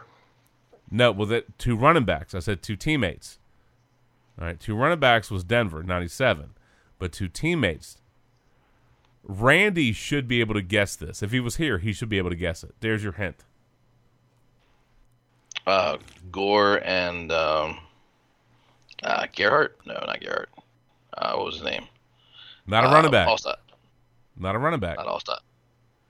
Gore and our Nike guy. Oh, Gore and Cap. Yeah. They did it in 2012, man. The 49ers, Gore and Kaepernick.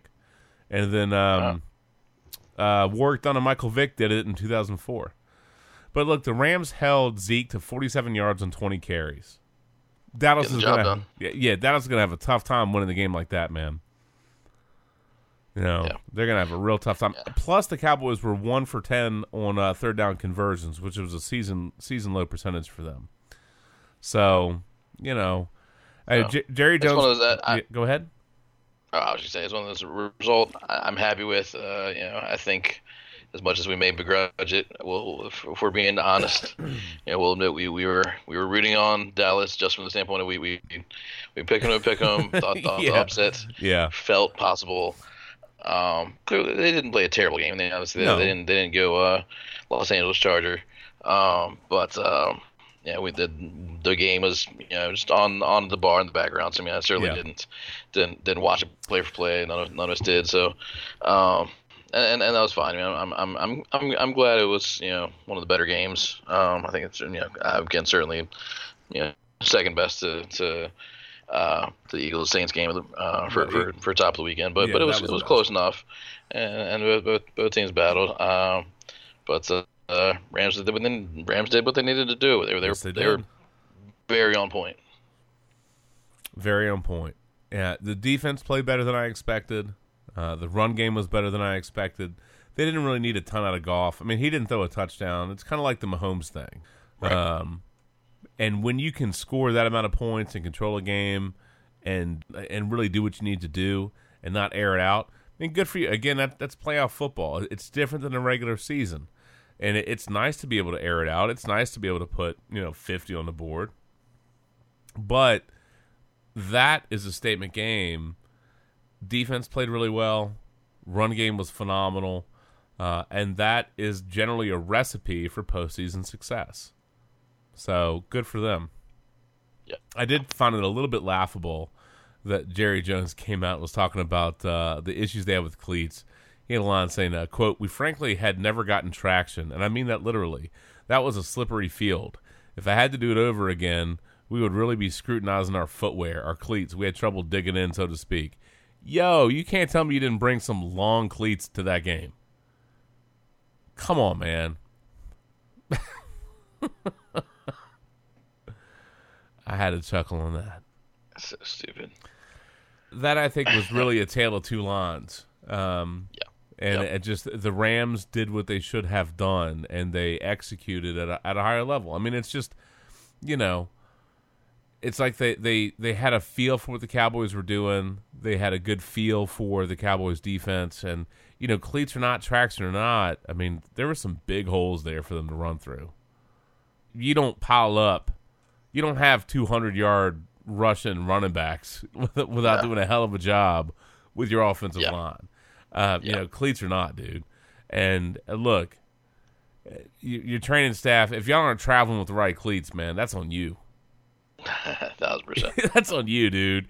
You got to be ready. You got to be ready for the possibilities, man. So, no, I'm happy for McVay. I still wish he was the Redskins coach instead of Gruden, but that ship has sailed. What are you gonna do? Yeah. Anyway, that ship has sailed. I guess that's also true for the Chargers. Oh, yeah, dude. I don't know if we have much to say there. There's not a ton other than one team was ready and one team was not. I'm still blown away. I mean, 41-28, and you go, well, that's if you didn't watch the game, you go, oh, okay, well, that's a decent score. But if you watch that game, you only needed to watch the first half, and you knew, you knew, man. Out of the gate, the Patriots were just rolling, dude. Edelman, James White, and Chargers had some penalties. They actually had a defensive PI in the end zone against Gronk. Set up the Patriots with 1st and goal to 1. And I mean, Sony Michel was an absolute stud in this game. Yeah. If I don't think you'll mind me calling you out for this to our listeners, because I think it's very ingenious and impressive. But so I'm at the Green household, we're watching this game, but for the captain, so you can multitask and do kid duty while still maintaining the game. Dude does a great job of rocking around with the iPad with the kickstand to whatever destination he may be, whether it be the basement or upstairs, so keep the game streaming while I'm sitting and watching in the downstairs. But very, very well played. So Yeah, it's like that's smart. That's very sharp.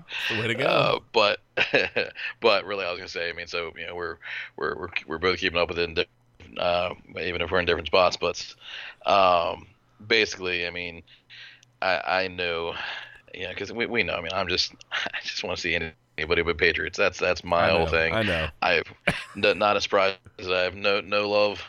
No special love for Phillip Rivers, so it wasn't as I was thrilled at the idea of the Chargers going anywhere. But I knew when it's like mid-second quarter, I'm like, all right, well, if it can be like, come on, if you can make it like just like a 3-score game by halftime, like only be down 3 touchdowns at halftime, then maybe. Oh, okay, all right. Well, I mean, at that point, I'm like, all right. I mean, this is I'm just pounding my head against the wall because it's just again. And similar, but uglier than we're talking about the Colts. I mean, you just know that there's no turning back. There's no coming back from this. I mean, and probably even more significantly, just because, well, yes, if you call it any given Sunday, it's hard pressed to believe that a Belichick team could possibly melt down enough for that kind of comeback to happen. Like you know, young team like the Chiefs, maybe you come in the second half as a Colts fan and think like, all right, if we can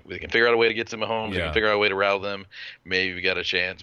But Brady and the Patriots, I mean, just destroying them as much as they were at halftime. I mean, it was just done. It just sucked, but it was just done.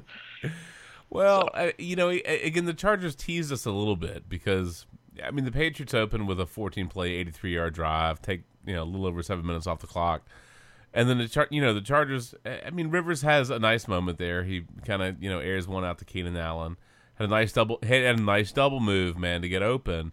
That's a 43-yard touchdown. You go 7-7. You go, all right, man, maybe the Chargers are going to show up, but. Right. I mean, every time the Patriots had the ball early in that game, dude, they just went rolling right down the field, man. Edelman was on point, and Sony Michel was just a beast in that first half. It was like they had the Stables easy button. I mean, just nonstop, just easy button. Yes. No resistance. Not enough. By design, by execution, by whatever it was, by fail, really. Just the way the Chargers schemed and executed and played their defense, it was a bad game plan, y'all. It was a bad game plan, man. Horrible game plan. It was a horrible game plan. And I know teams will make adjustments. It wasn't enough. Whatever y'all did wasn't enough. It just wasn't enough, man. It was a bad game plan, bad execution, bad adjustment. It was just bad. It was bad, dude. It was atrocious. I expected a lot more out of the Chargers than we got. And not that I'm saying I thought they were going to win the game, but I thought they were going to at least give them a game. And the only thing they did was the classic proverbial, Red Hot Chili Peppers give it away. I mean, that was horrible, dude. I mean, the Patriots just rolling. Sony Michel. Then their third drive, they polished off with a 15-yard touchdown from Brady to the Colts cast-off Dorsett. Like, it was the first time in Patriots playoff history that they scored a touchdown in their first 3 drives, and then they made it 4, just for good measure. And Rex Burkhead gets one. The thing that's funny about the Patriots is it's always like they'll always mix in somebody you're like, oh, he's healthy again, or oh, he's back again. They just do that to you. And by the way, Gronk blocked like an absolute boss on that Rex Burkhead touchdown, dude. Yeah. That made it 28-7. And, you're kind of hoping the Chargers, what does that mean where somebody's poking a stick? Like, come on, do something. Like that deal. And so the Chargers finally forced the Patriots to punt. And what do they do? They muff the damn punt. I mean, Desmond King, bruh. I don't know what happened, bro, but that was not the answer. And then the Patriots make a hell of a play to recover that ball near the sideline. And what do you end up with? More Edelman and another drive finished off with a Sony Michel touchdown run. It's 35-7, bro. I mean, it's just a beatdown in progress. So I don't care about the garbage points. I don't care about the garbage stats to close the gap. They were housed by the Patriots when it mattered the most. And, that 6 and 7 DB thing, that defense may have worked against the Ravens. Lamar Jackson is not Tom Brady. I like Lamar Jackson. You look. You got to do And D-State, you'll appreciate this. You got to do what the Giants did, man. You got to get up in Brady's face. You got to get up on him. How do you have Bosa and some of those players on defense, and y'all like have the sad sack pass rush, and you do that nonsense? It's terrible, dude. It's terrible. Don't get it. Sony Michel, by the way, first player in the last 25 postseasons with 100 rush yards and 3 touchdowns in the first half of a game. The Patriots, and there will be any number of statistics. There is a ridiculously long list of things you can talk about with them, with this game, with the playoffs, with Tom Brady. It's all ridiculous. This is their 8th straight AFC Championship game appearance and the 13th AFC Championship game appearance for Brady. So essentially, throwing out the year that he had the knee injury, throwing that one out, of his completed seasons, 76.5% of his completed seasons, he ends up in the AFC Championship game. 13 of 17. How ridiculous is that? Obscene. That means that Brady and the Patriots, under Brady and Belichick, are more likely to play in the AFC Championship game than an NFL quarterback is likely to complete a pass. Drew Brees, who we certainly have respect for here at the Brew, his completion percentage, which is an NFL record, by the way, 74.4. Again, Brady in the AFC Championship game, 76.5. I mean, come on, man. That crap's not even fair. No, it's video game numbers. Yeah, I mean, it's obscene. It's completely obscene. And, again, if you didn't see it, anybody that missed it, do yourself a favor and look up memes about Tom Brady's giant coat. Because it was big last year, and that thing is bigger this year, dude. There's fun tweets about it. I love the line. Somebody tweeted that. I said, Brady looks like 3 kids standing on top of each other in that coat. I thought that one was pretty funny. I laughed. And then someone posted some pictures, and it had like, it said, Tom Brady's coat makes me think of the epic shoulders of M. Bison. What a villain. I mean, it's just nuts, man. And then just good stuff, dude. So I'm sure he'll have a Jimungo coat for the Chiefs game. But it was a hell of a game plan by the Patriots. They gave Phillip Rivers the business. And I don't know. I'm halfway wondering if Gronk, if they're waiting. I know there's lots of chatter about Gronk, and you can hate the Patriots, but I personally just find Gronk to be he just cracks me up. I really like that guy. And I don't know if there's going to be a point that if he's just not the same, or if they're just waiting to kind of unleash him a little bit. I'm not sure. But here's the deal, man. Everybody loves to throw dirt on New England, but here we are yet again. So there were reports about Tom Brady with a knee injury, all the problems that they have. Gordon's obviously gone. But here they are, dude. I mean, Brady balled out. The defense balled out. Sonny Michel balled out. And we end up going to the championship game, the Chiefs and the Patriots, and they're underdogs, which, again, we talked about very early on in the podcast. It's just they should be underdogs. The Chiefs have earned that, but it's still weird to think that is the case. It's odd to see it. It is. I do love this, by the way, and I hope you heard this in the post game, and hopefully the audio's decent. Well, gotta wait for the site to load. Come on now, come on for the win. Oh, it's taking its sweet time. Boo. Here we go. All right, hopefully the audio's good. Here you go. This was in the post game, and Brady and Belichick and really everybody in that organization are pretty good at giving kind of like very controlled, very non-bulletin board material answers and all that kind of stuff. But I loved this. From that one, it'll be a good game. They're a good team, and we played them earlier this year. I know, everyone thinks we suck, and can't win any games. So we'll see. It'll be fun. Everybody thinks we suck and can't win any games. I don't know that I would say that. I think plenty of people are ready for the Patriots to go away. Lindy, obviously we know that you're not, but you're a Patriots fan, so that's a little bit different. But they're going to ride that underdog train as much as they can, and that disrespect card as much as they can. And they just will. And they should. And they should. Absolutely. And again, whatever you use the motivation. Yeah. Whatever you can. It's like that conversation about the Warriors. Find your motivation any way you need to. The Chiefs, I think, are phenomenal. They're a fun watch. The Patriots are, I don't know how many times I've said it this year, but I'm going to say it again. They're not gone until you knock them out, grind them out, gone. They're just not.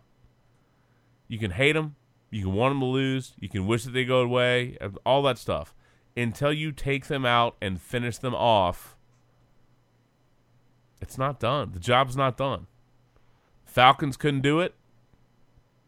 Eagles did it. But Falcons couldn't do it. And the Chiefs, man, y'all playing with fire. You better show up ready to roll. Oh, for sure. You better show up ready to roll, put the points on the board, and keep the pedal to the metal. And whether that's grinding the hell out of them, ball controlling to death, whatever the game plan is, if you have a high level of execution, you're going to need it. Because that's just not a team you can take lightly. It's not a team you can expect to roll over. It's not a team that you can count out. It's not a team that you can figure, oh, we're up enough. You just can't. You can't do any of that. You have to work to just polish them off, keep the old proverbial foot in the throat. You just got to keep going at them. Until that final whistle, no plays off, dude. No plays off. All right, then we got to power through. We're getting a little late. We got to power through and then make our picks. So, other games, Saints-Eagles, which I think most of us probably look at as the most entertaining game overall of the weekend. Obviously, a bit of a little revenge factor for the Eagles since the Saints housed them 48-7 in Week 11, although that was with Carson Wentz starting for the Eagles. Nick Foles had won 6 straight games as an underdog quarterback. Just a one butterball away from potentially making it 7. I like that the Saints came out aggressive. I will say, Breeze had some issues with underthrows in this game. I don't know why that was. I could halfway see with Ted Ginn that maybe maybe there's some timing's a smidge off. But you have to give credit to Crayvon LeBlanc. That was a great pick. Great read on him. Because really, Ginn had him beat. And had Breeze thrown it in front of Ginn, that's a whole different ball game. But the Saints came out aggressive. The Eagles came out aggressive. They were firing away as well. Foles was airing it out deep. 2nd and 2, and he hit Jordan Matthews for a touchdown to go up 7-0. Next Eagles possession, Foles hits Alshon Jeffrey with a long ball on 3rd and 7. They finish off a drive with a quarterback keeper. Nick Foles was just stretching that ball over the goal line for the touchdown, the 2nd and goal. It felt like it was 14-0 with the quickness, dude. And the Saints they've got a good defense. We certainly respect their offense and their run game. But for a moment, it was like, oh my God, are the Eagles going to blow them out of here? It was bananas. You get to the second quarter, Eagles had the ball at 2nd and 8, and Foles fires off to Zach Ertz. Maybe he could have put a smidge more mustard on it. This really wasn't, to me, a particularly underthrown ball. I think it was really more a better play and a great play by Lattimore to go up and essentially steal that ball from Zach Ertz. That was a hell of an interception and a baller defensive play. And, we talked about Alabama against Clemson, where they made these very aggressive calls, and it smacked of desperation. I don't know that this smacked of desperation, but it was certainly really aggressive, where the Saints went for the fake punt on 4th and 1, and Hill just gets the direct snap, and he gets the first down. That was really, really gutsy at that point in the game. But it paid off. It paid off. Obviously, Michael Thomas had a humongous game. Breeze obviously had a good game as well. And they were willing to roll the dice on 4th and short, on 4th down, and they kept going for it. Quite frankly, they got down in this particular possession. They got down there with aggressiveness, and they finished off with it. They ended up with a 4th and goal. And, team who dat, man. Breeze hits Kirkwood for the touchdown. And at that point, it's 14-7. And, it felt for a minute like the Eagles might blow. Like they needed that third score. You know what I mean? They needed that touchdown, something. They needed that third score, and they couldn't quite get it because the Saints were out of sorts early. That was really the Eagles' opportunity space, and they almost. This felt like a game where the Eagles like had a lot of close, almost, maybe. You know what I mean? I'm not saying the magic ran out for Foles, but the magic ran out for the team. And the Saints just kept coming, dude. The Saints just kept going at it. The proverbial chop in the wood. You know, Breeze got dropped on a 3rd and 3, got taken down, but you know they punt, but they just trade punts. And I thought it was really important that the Saints got that field goal at the end of the first half to close to 14-10. And particularly in that game, which felt like it was going to be blown wide open early and then really tightened up. In the third quarter, you get another one of these underthrows from Breeze. I mean, he had Hill again for what probably was, barring something weird happen, you know, Hill would have essentially fallen into the end zone. It had just a little bit of an underthrow, just missed. And then, obviously, they had some penalty issues, too. Right after that underthrow, Hill had just an absolutely phenomenal throw to Kamara for a woulda, coulda, shoulda been 46-yard touchdown and got wiped out by a holding penalty. That was a beautiful ball. That was a great play. Yeah, it was. And it's one of the things I find intriguing about the Saints is not only do you have Breeze, but you got Hill, who's this jack-of-all-trades guy that does – he runs with it, he plays special teams, he'll play quarterback. The way that they can deploy that guy, just super fascinating. And I'm sure they have some very specific things that when they need to, they will spring that stuff out. But the more important point is that the Saints just keep coming. They keep fighting it, whether it's penalties, converting third downs, you name it. They had an 18-play, 92-yard touchdown drive that took essentially 11 and a half minutes off the clock. They essentially had a drive that was almost a quarter. That's amazing. I mean, and they had a ton of penalties on that drive. They had a ton of penalties on that drive, and they just kept fighting through it. By the time you get to the fourth quarter, you got Mark Ingram picking up tough yards. Saints bang through another field goal to go up 20-14. And it's one of these things where it's like the Saints are starting to salt this away, you know, and the Eagles, yeah, they were explosive to open the game, but it's like, what happened to them? Where'd they go? When I talk about the near misses, and to me the Eagles had several. I mean, certainly the Saints had a couple. Eagles had theirs too. This one I thought there were a couple moments late that really, really set the stage for what happened at the end. Eagles had the ball in fourth quarter, and Foles just zips one to Nelson Aguilar, and the guy just never turned his head. And it was such a shame because that ball was put in such a great spot. If he had known that ball was there, I'm not saying he would have scored a touchdown, but he certainly has a big gain and a very conceivable breakaway touchdown possibility. All he had to do was just turn his head. I don't know if that was miscommunication, him, Foles, whatever, but he stuck it there. As this game goes on, the Saints convert another 3rd and long. Eagles eventually hold, and when Lutz missed that 52-yard field goal attempt, wide right, I'm like, oh my God. Sarah was down here saying something. I'm like, oh my God, he missed the field goal. Holy crap. It's 20-14. The Eagles are coming for him, dude. And I don't know about you.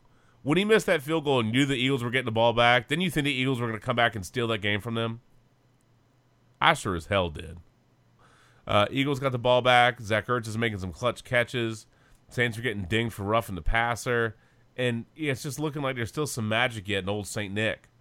As you get late in this game, it's 2nd and 10 from the 27. The clock's ticking down, and the Eagles snapped it right before the 2-minute warning. Now, we can argue about whether they should have done that. Maybe they should have milked the clock. Yeah, they did what they did. But here's the thing. Foles hits Alshon Jeffrey in the hands. Or actually, I guess I should say, he hits Jeffrey right through the hands. And the ball goes right to Lattimore for the game-sealing pick. That's a tough way to go out. I know Alshon Jeffrey feels terrible. That was evident. Obviously, a lot of people consoled him. And that's the end of that old magic carpet ride, man. Old BDN, St. Nick, whatever you want to call him. That's a tough end. And I think that's the kind of play that haunts you. Not that he was in the end zone, but just that sense of belief that they were going to do it, and it goes right through his hands. I mean, that's cruel. That's cruel. Oddly enough, the Eagles are 6-2 in divisional playoff games since 2001. Both are losses at the Saints. The 14-point comeback, by the way, is the largest comeback by the Saints in a playoff game, surpassing, this one's for you, McGuffin, surpassing the 10-point comeback versus the Colts in Super Bowl 44. Oh, man. But I really thought that the Eagles were going to find a way to pull that one out. I really did. Some people were saying that they would have left too much time for the Saints. We don't quite know how the very end of the game would have gone, but I'm still blown away by the fact that ball went through Alshon Jeffrey's hands. That was incredible. I do feel bad on some level for that guy, but I know that some people, the football karma police, probably enjoy that since, Cody Parkey, the ex-Eagle, obviously lost the game for the Bears, and then Alshon Jeffrey, the ex-Bear, ends up losing the game for the Eagles like in back-to-back weeks. It's kind of weird. But one of my favorite parts from the weekend is not Alshon Jeffrey dropping it, but it was the letter from the second grader to Alshon Jeffrey, which I thought was super cute.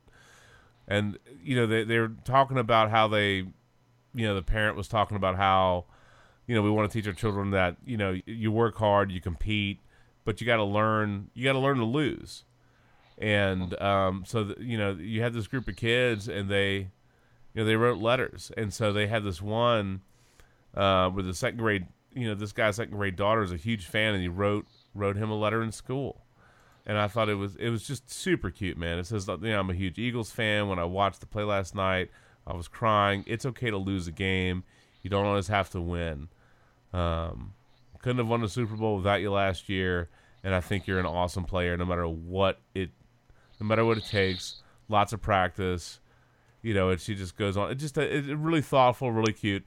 And I thought it was great. Shannon posted this in the group chat, and I hadn't seen it. I thought it was great. And so Alshon Jeffrey actually makes a surprise visit to the second graders from Westchester who wrote him the letters of encouragement after the Eagles lost to the Saints. So I'm going to play this little bit for you. And now the kids don't know. The kids don't know that Alshon Jeffrey's there. And they think their teacher's trying to set up a FaceTime call. So I'm going to pick up right where they're kind of setting this up. But I love the kids' reaction to this. No, I don't think FaceTime works. So do you just want to talk to him in person?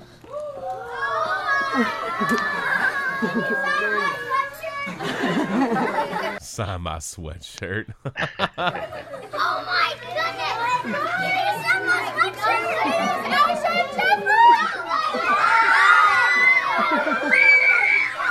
Oh my gosh! But props to him for going to that school. That's great. That's a tough thing, and that's the kind of play that can haunt a person for their whole career.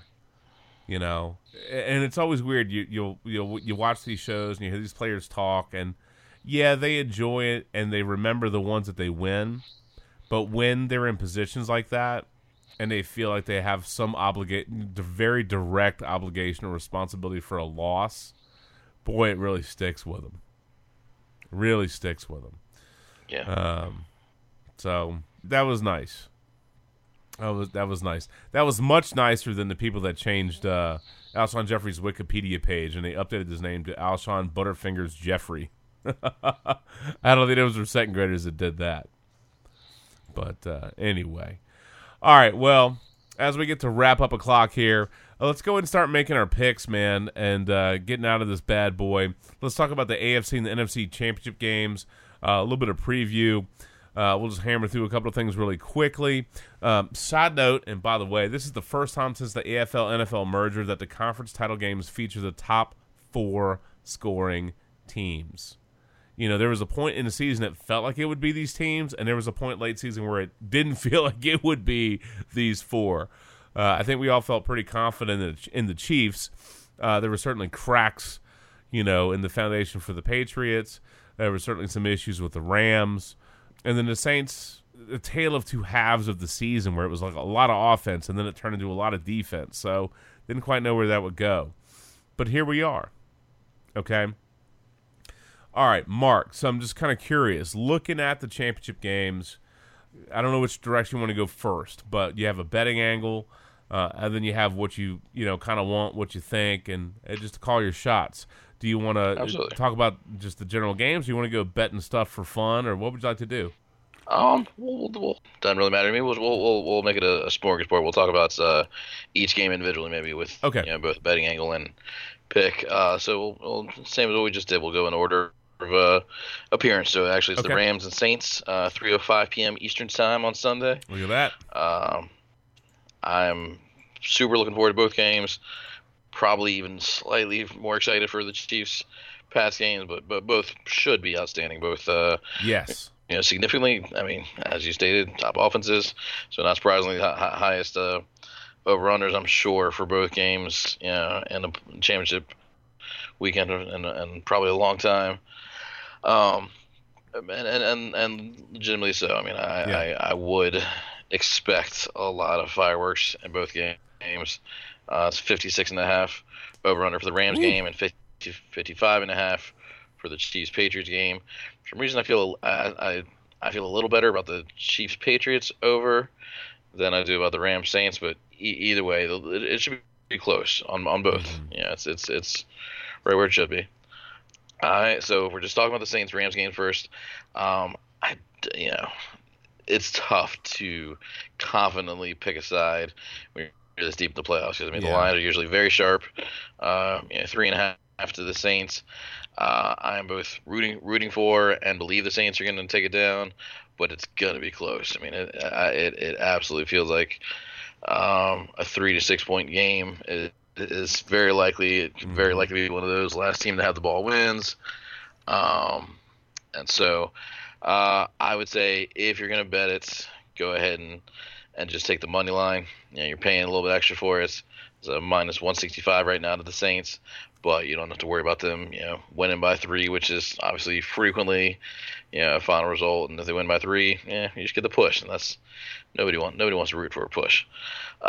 Williams, I think Williams rooted for a push from Mahomes in that game. Exactly. I'm just saying. Good callback. But I don't know. I call it a little bit of destiny. Breeze, again continuing to amaze with having one of his best seasons ever. I would love to see it happen for him. Kamara has come on so much stronger than I think I even realized he could do. I like the guy, but I don't know, for some reason this year he's really impressed me. And so I think for 4 full quarters of the Rams being able to hold the Saints in check. Again, not that the Saints are going to shut out the Rams, but I just think once again you put them in the dome, and you watch the Saints just dominate.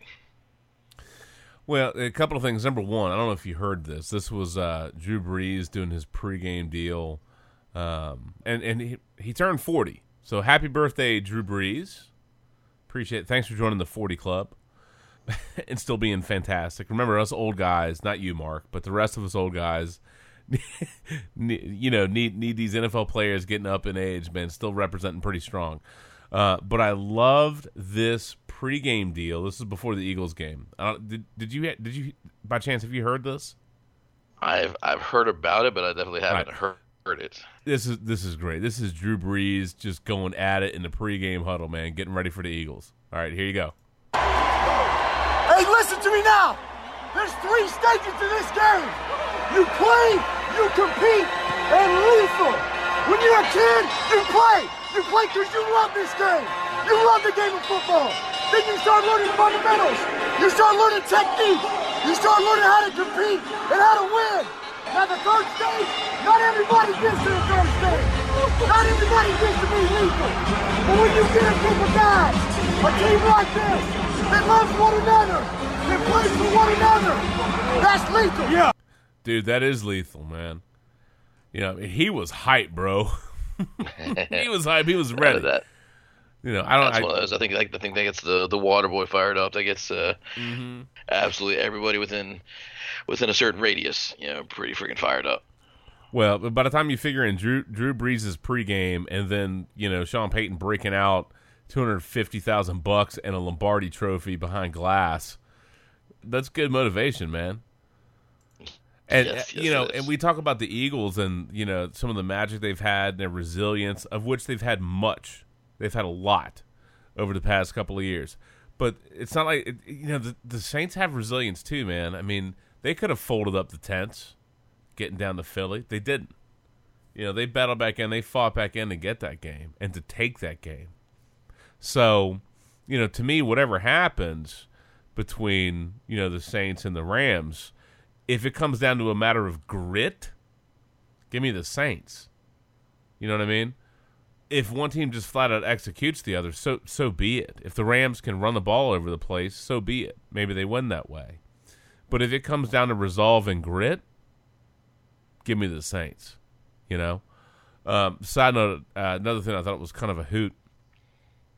I don't know if you saw this, but the Super Bowl is going to be in Atlanta. Certainly, the Saints and the Falcons have some history, and so Atlanta Mayor Keisha Lance Bottom said while answering questions from a reporter, she wanted to see anybody other than the Saints in the Super Bowl. She basically said, "As long as it's not the Saints, I'm happy. I know there's going to be a bounty on my head for saying that." Come on, man.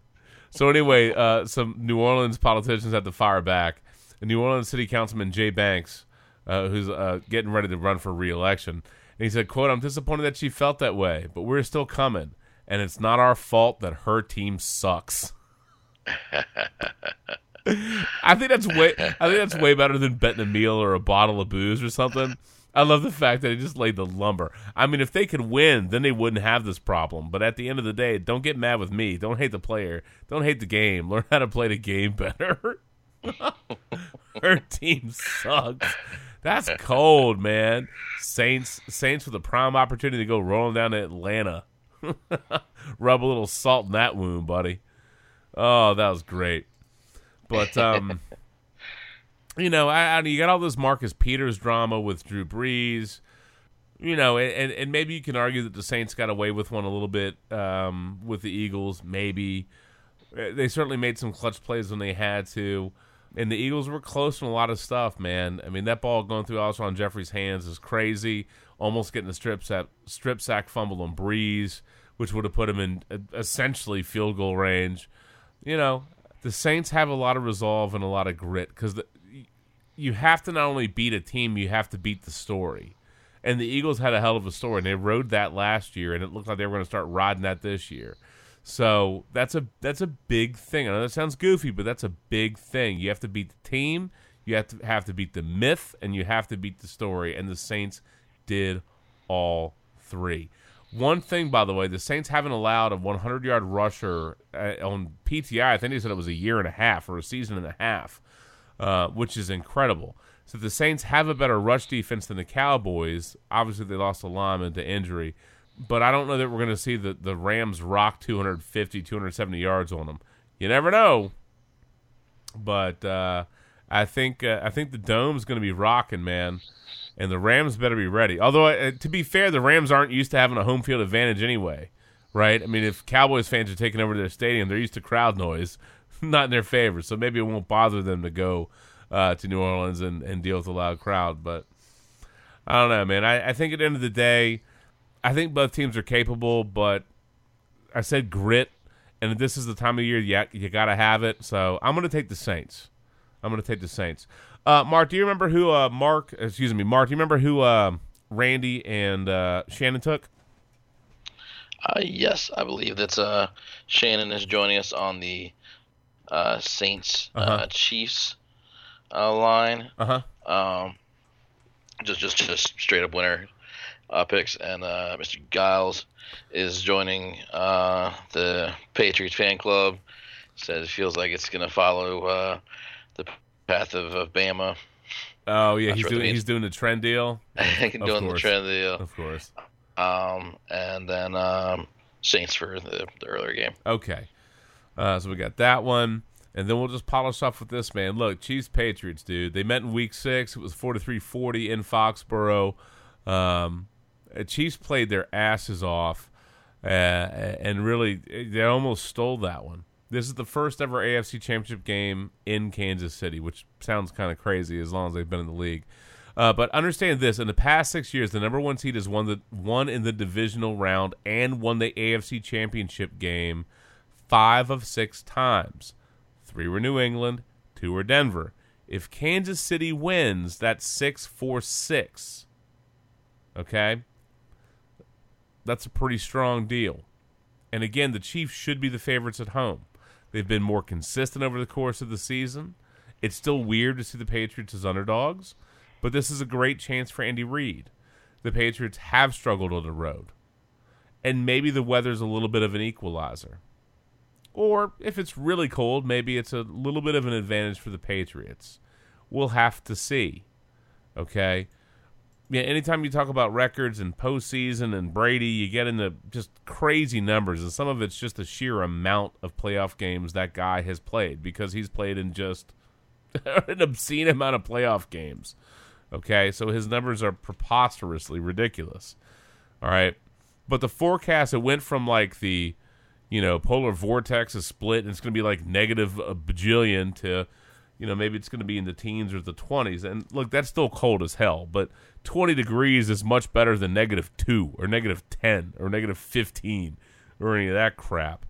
So we'll see when it actually gets to game time what this is going to be. But, the Patriots don't give a crap. If it's cold, it's cold, man. They're going to come out and they're going to ball. I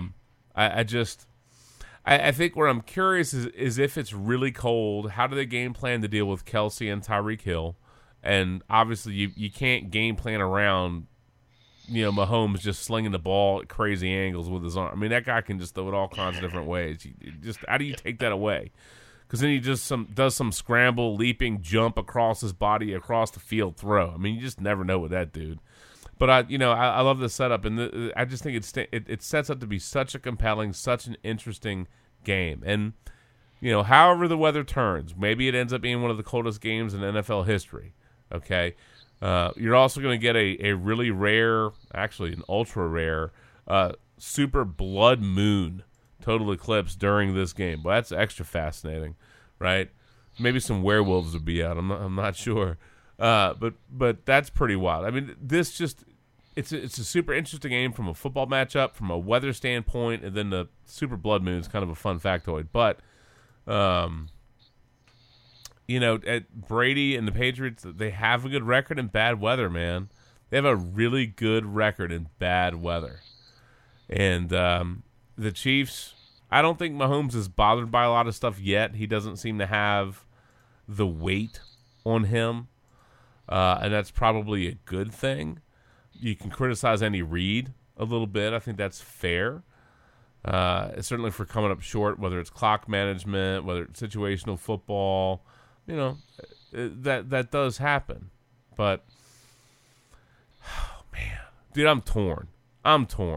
Who are you doing in this game, man? I would imagine, Mark, you're taking the Chiefs. Oh, yeah. No, this one's pretty straightforward, heart and head for me. They match up. I just, I still feel like this Patriots team is certainly not coming as strong as they have in previous years. I think that we have to recognize that's this Chiefs offense has been super special, not infallible, and not without issues, and they're young. But I don't see Mahomes get rattled. It just doesn't happen. It doesn't seem to. If anything, I almost think that he thrives on it. I mean, he's had so many of these little throws that make no sense. He kind of pulls it out of nowhere, but he's watching. He's doing what he's doing in real time, and it's easy enough for us to watch on TV. And I still think frequently when he gets out of these jams, I'm like, what is he doing? What is he doing? No, remember, he's Patrick Mahomes. Let him do his thing. There we go. That's Don't do it. Okay, that was cool. Yeah, I mean, he pulls off these plays that just don't make sense to me. So, anyway, I've gushed about him all season. But I mean, I recognize that the Patriots, you certainly assume they knew, after what's come, they can't take this lightly. But I don't know. I just think that's Mahomes and company is going to be too much for them. I just don't see them being able to keep all of the Kansas City weapons at bay. And I think, you'll see a better offensive performance from New England than we saw out of the Colts. But I just don't think I would expect so. I would expect a better offensive and defensive performance. Absolutely. That doesn't mean Tyreek Hill. I'll take the Chiefs to win by 7. Okay. Oh man, just on paper in general, I want to take the Chiefs, dude. Like flat out, no doubt. I think what I'm curious about is how the weather turns, and is that going to be an equalizer? Is that going to mess with Tyreek Hill? Is it going to mess with the skill position guys? Is this going to turn into a grinder game? We don't know yet. We don't quite know what the weather is going to be, other than it will be cold. But there's a difference between cold and insufferably cold. And none of that stuff's going to bother the Patriots, man. None of it. Brady, by the way, is. Do you know what his record is in sub 30-degree games? Do you want to wager a guess? I don't know. I probably not. All right, 24-4 is what he is in sub 30, and he's 5-1 in sub 20.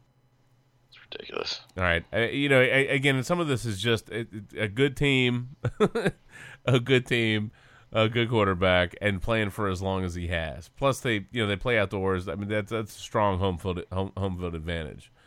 But it's just, I think the weather may serve as a little bit of an equalizer. I don't know that I can pick the Patriots. I will not be surprised if they find some way to win this damn thing. I won't be. But if I have to lay it on the line and make a pick, I'm taking the Chiefs. I think they can run. I think they can distribute the ball in different ways. The only thing that concerns me is if it's tight late, does Andy Reid's track record come back to bite him a little bit? Whether it's clock management or a timeout issue, maybe a little bit of the playoff, pressure and the youth of Mahomes. Maybe something happens.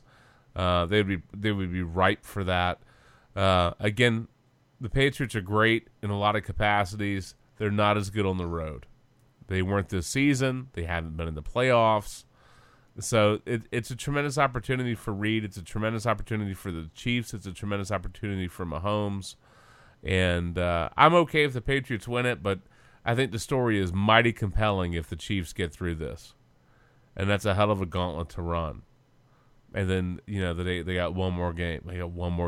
But, the storylines are great.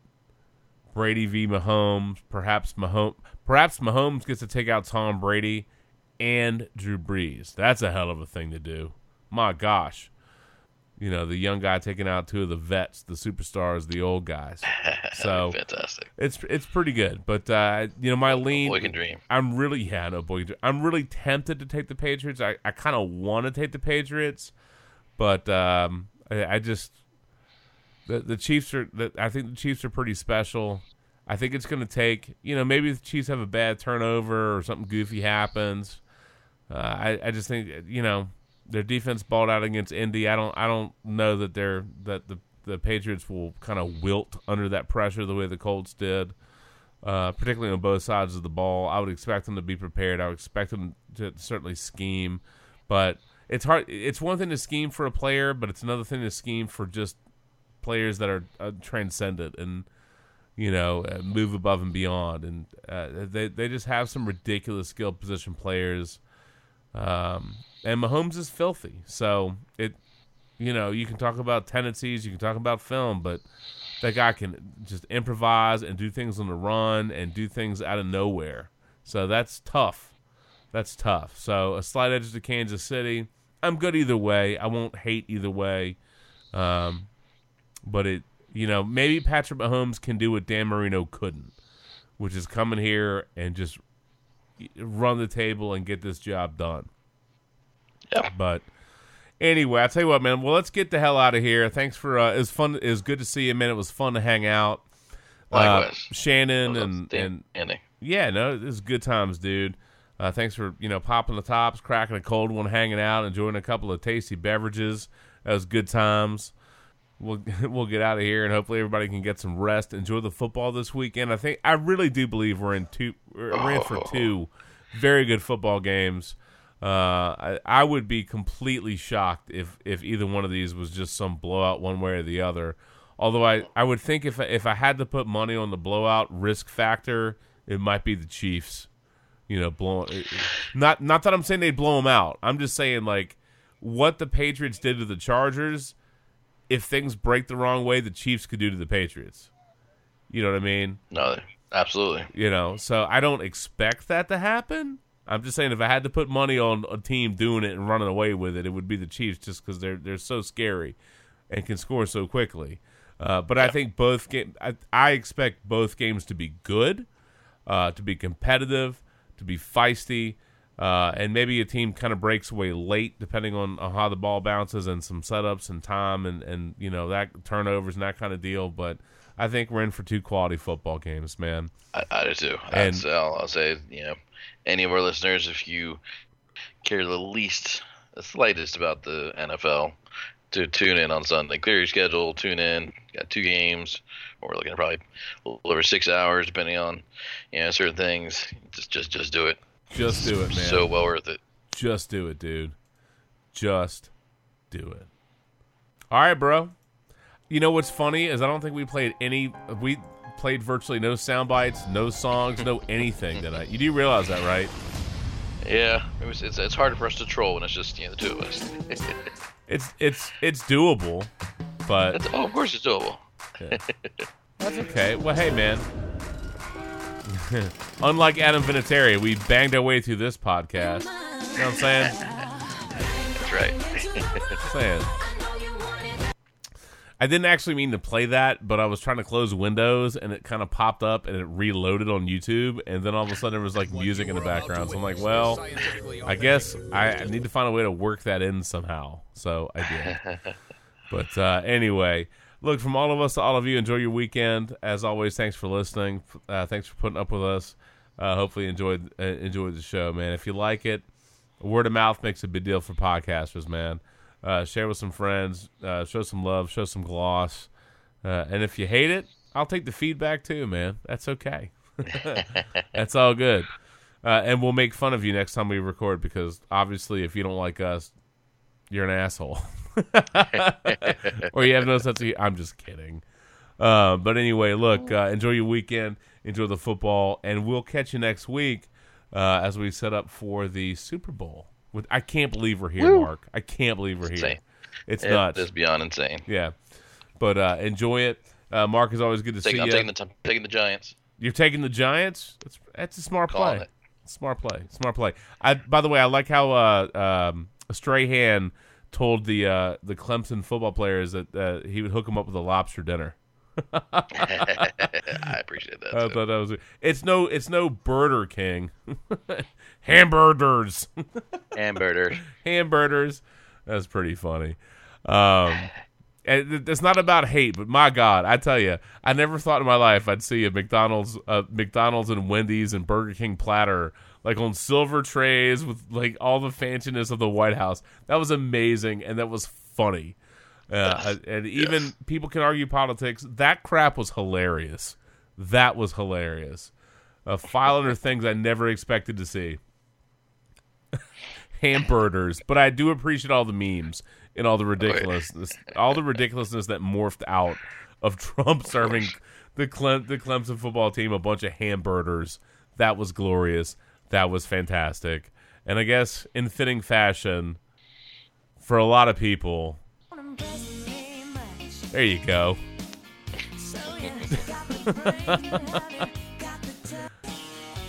Yeah. So you're a rocket scientist? No. That's not the part I want. Here you go.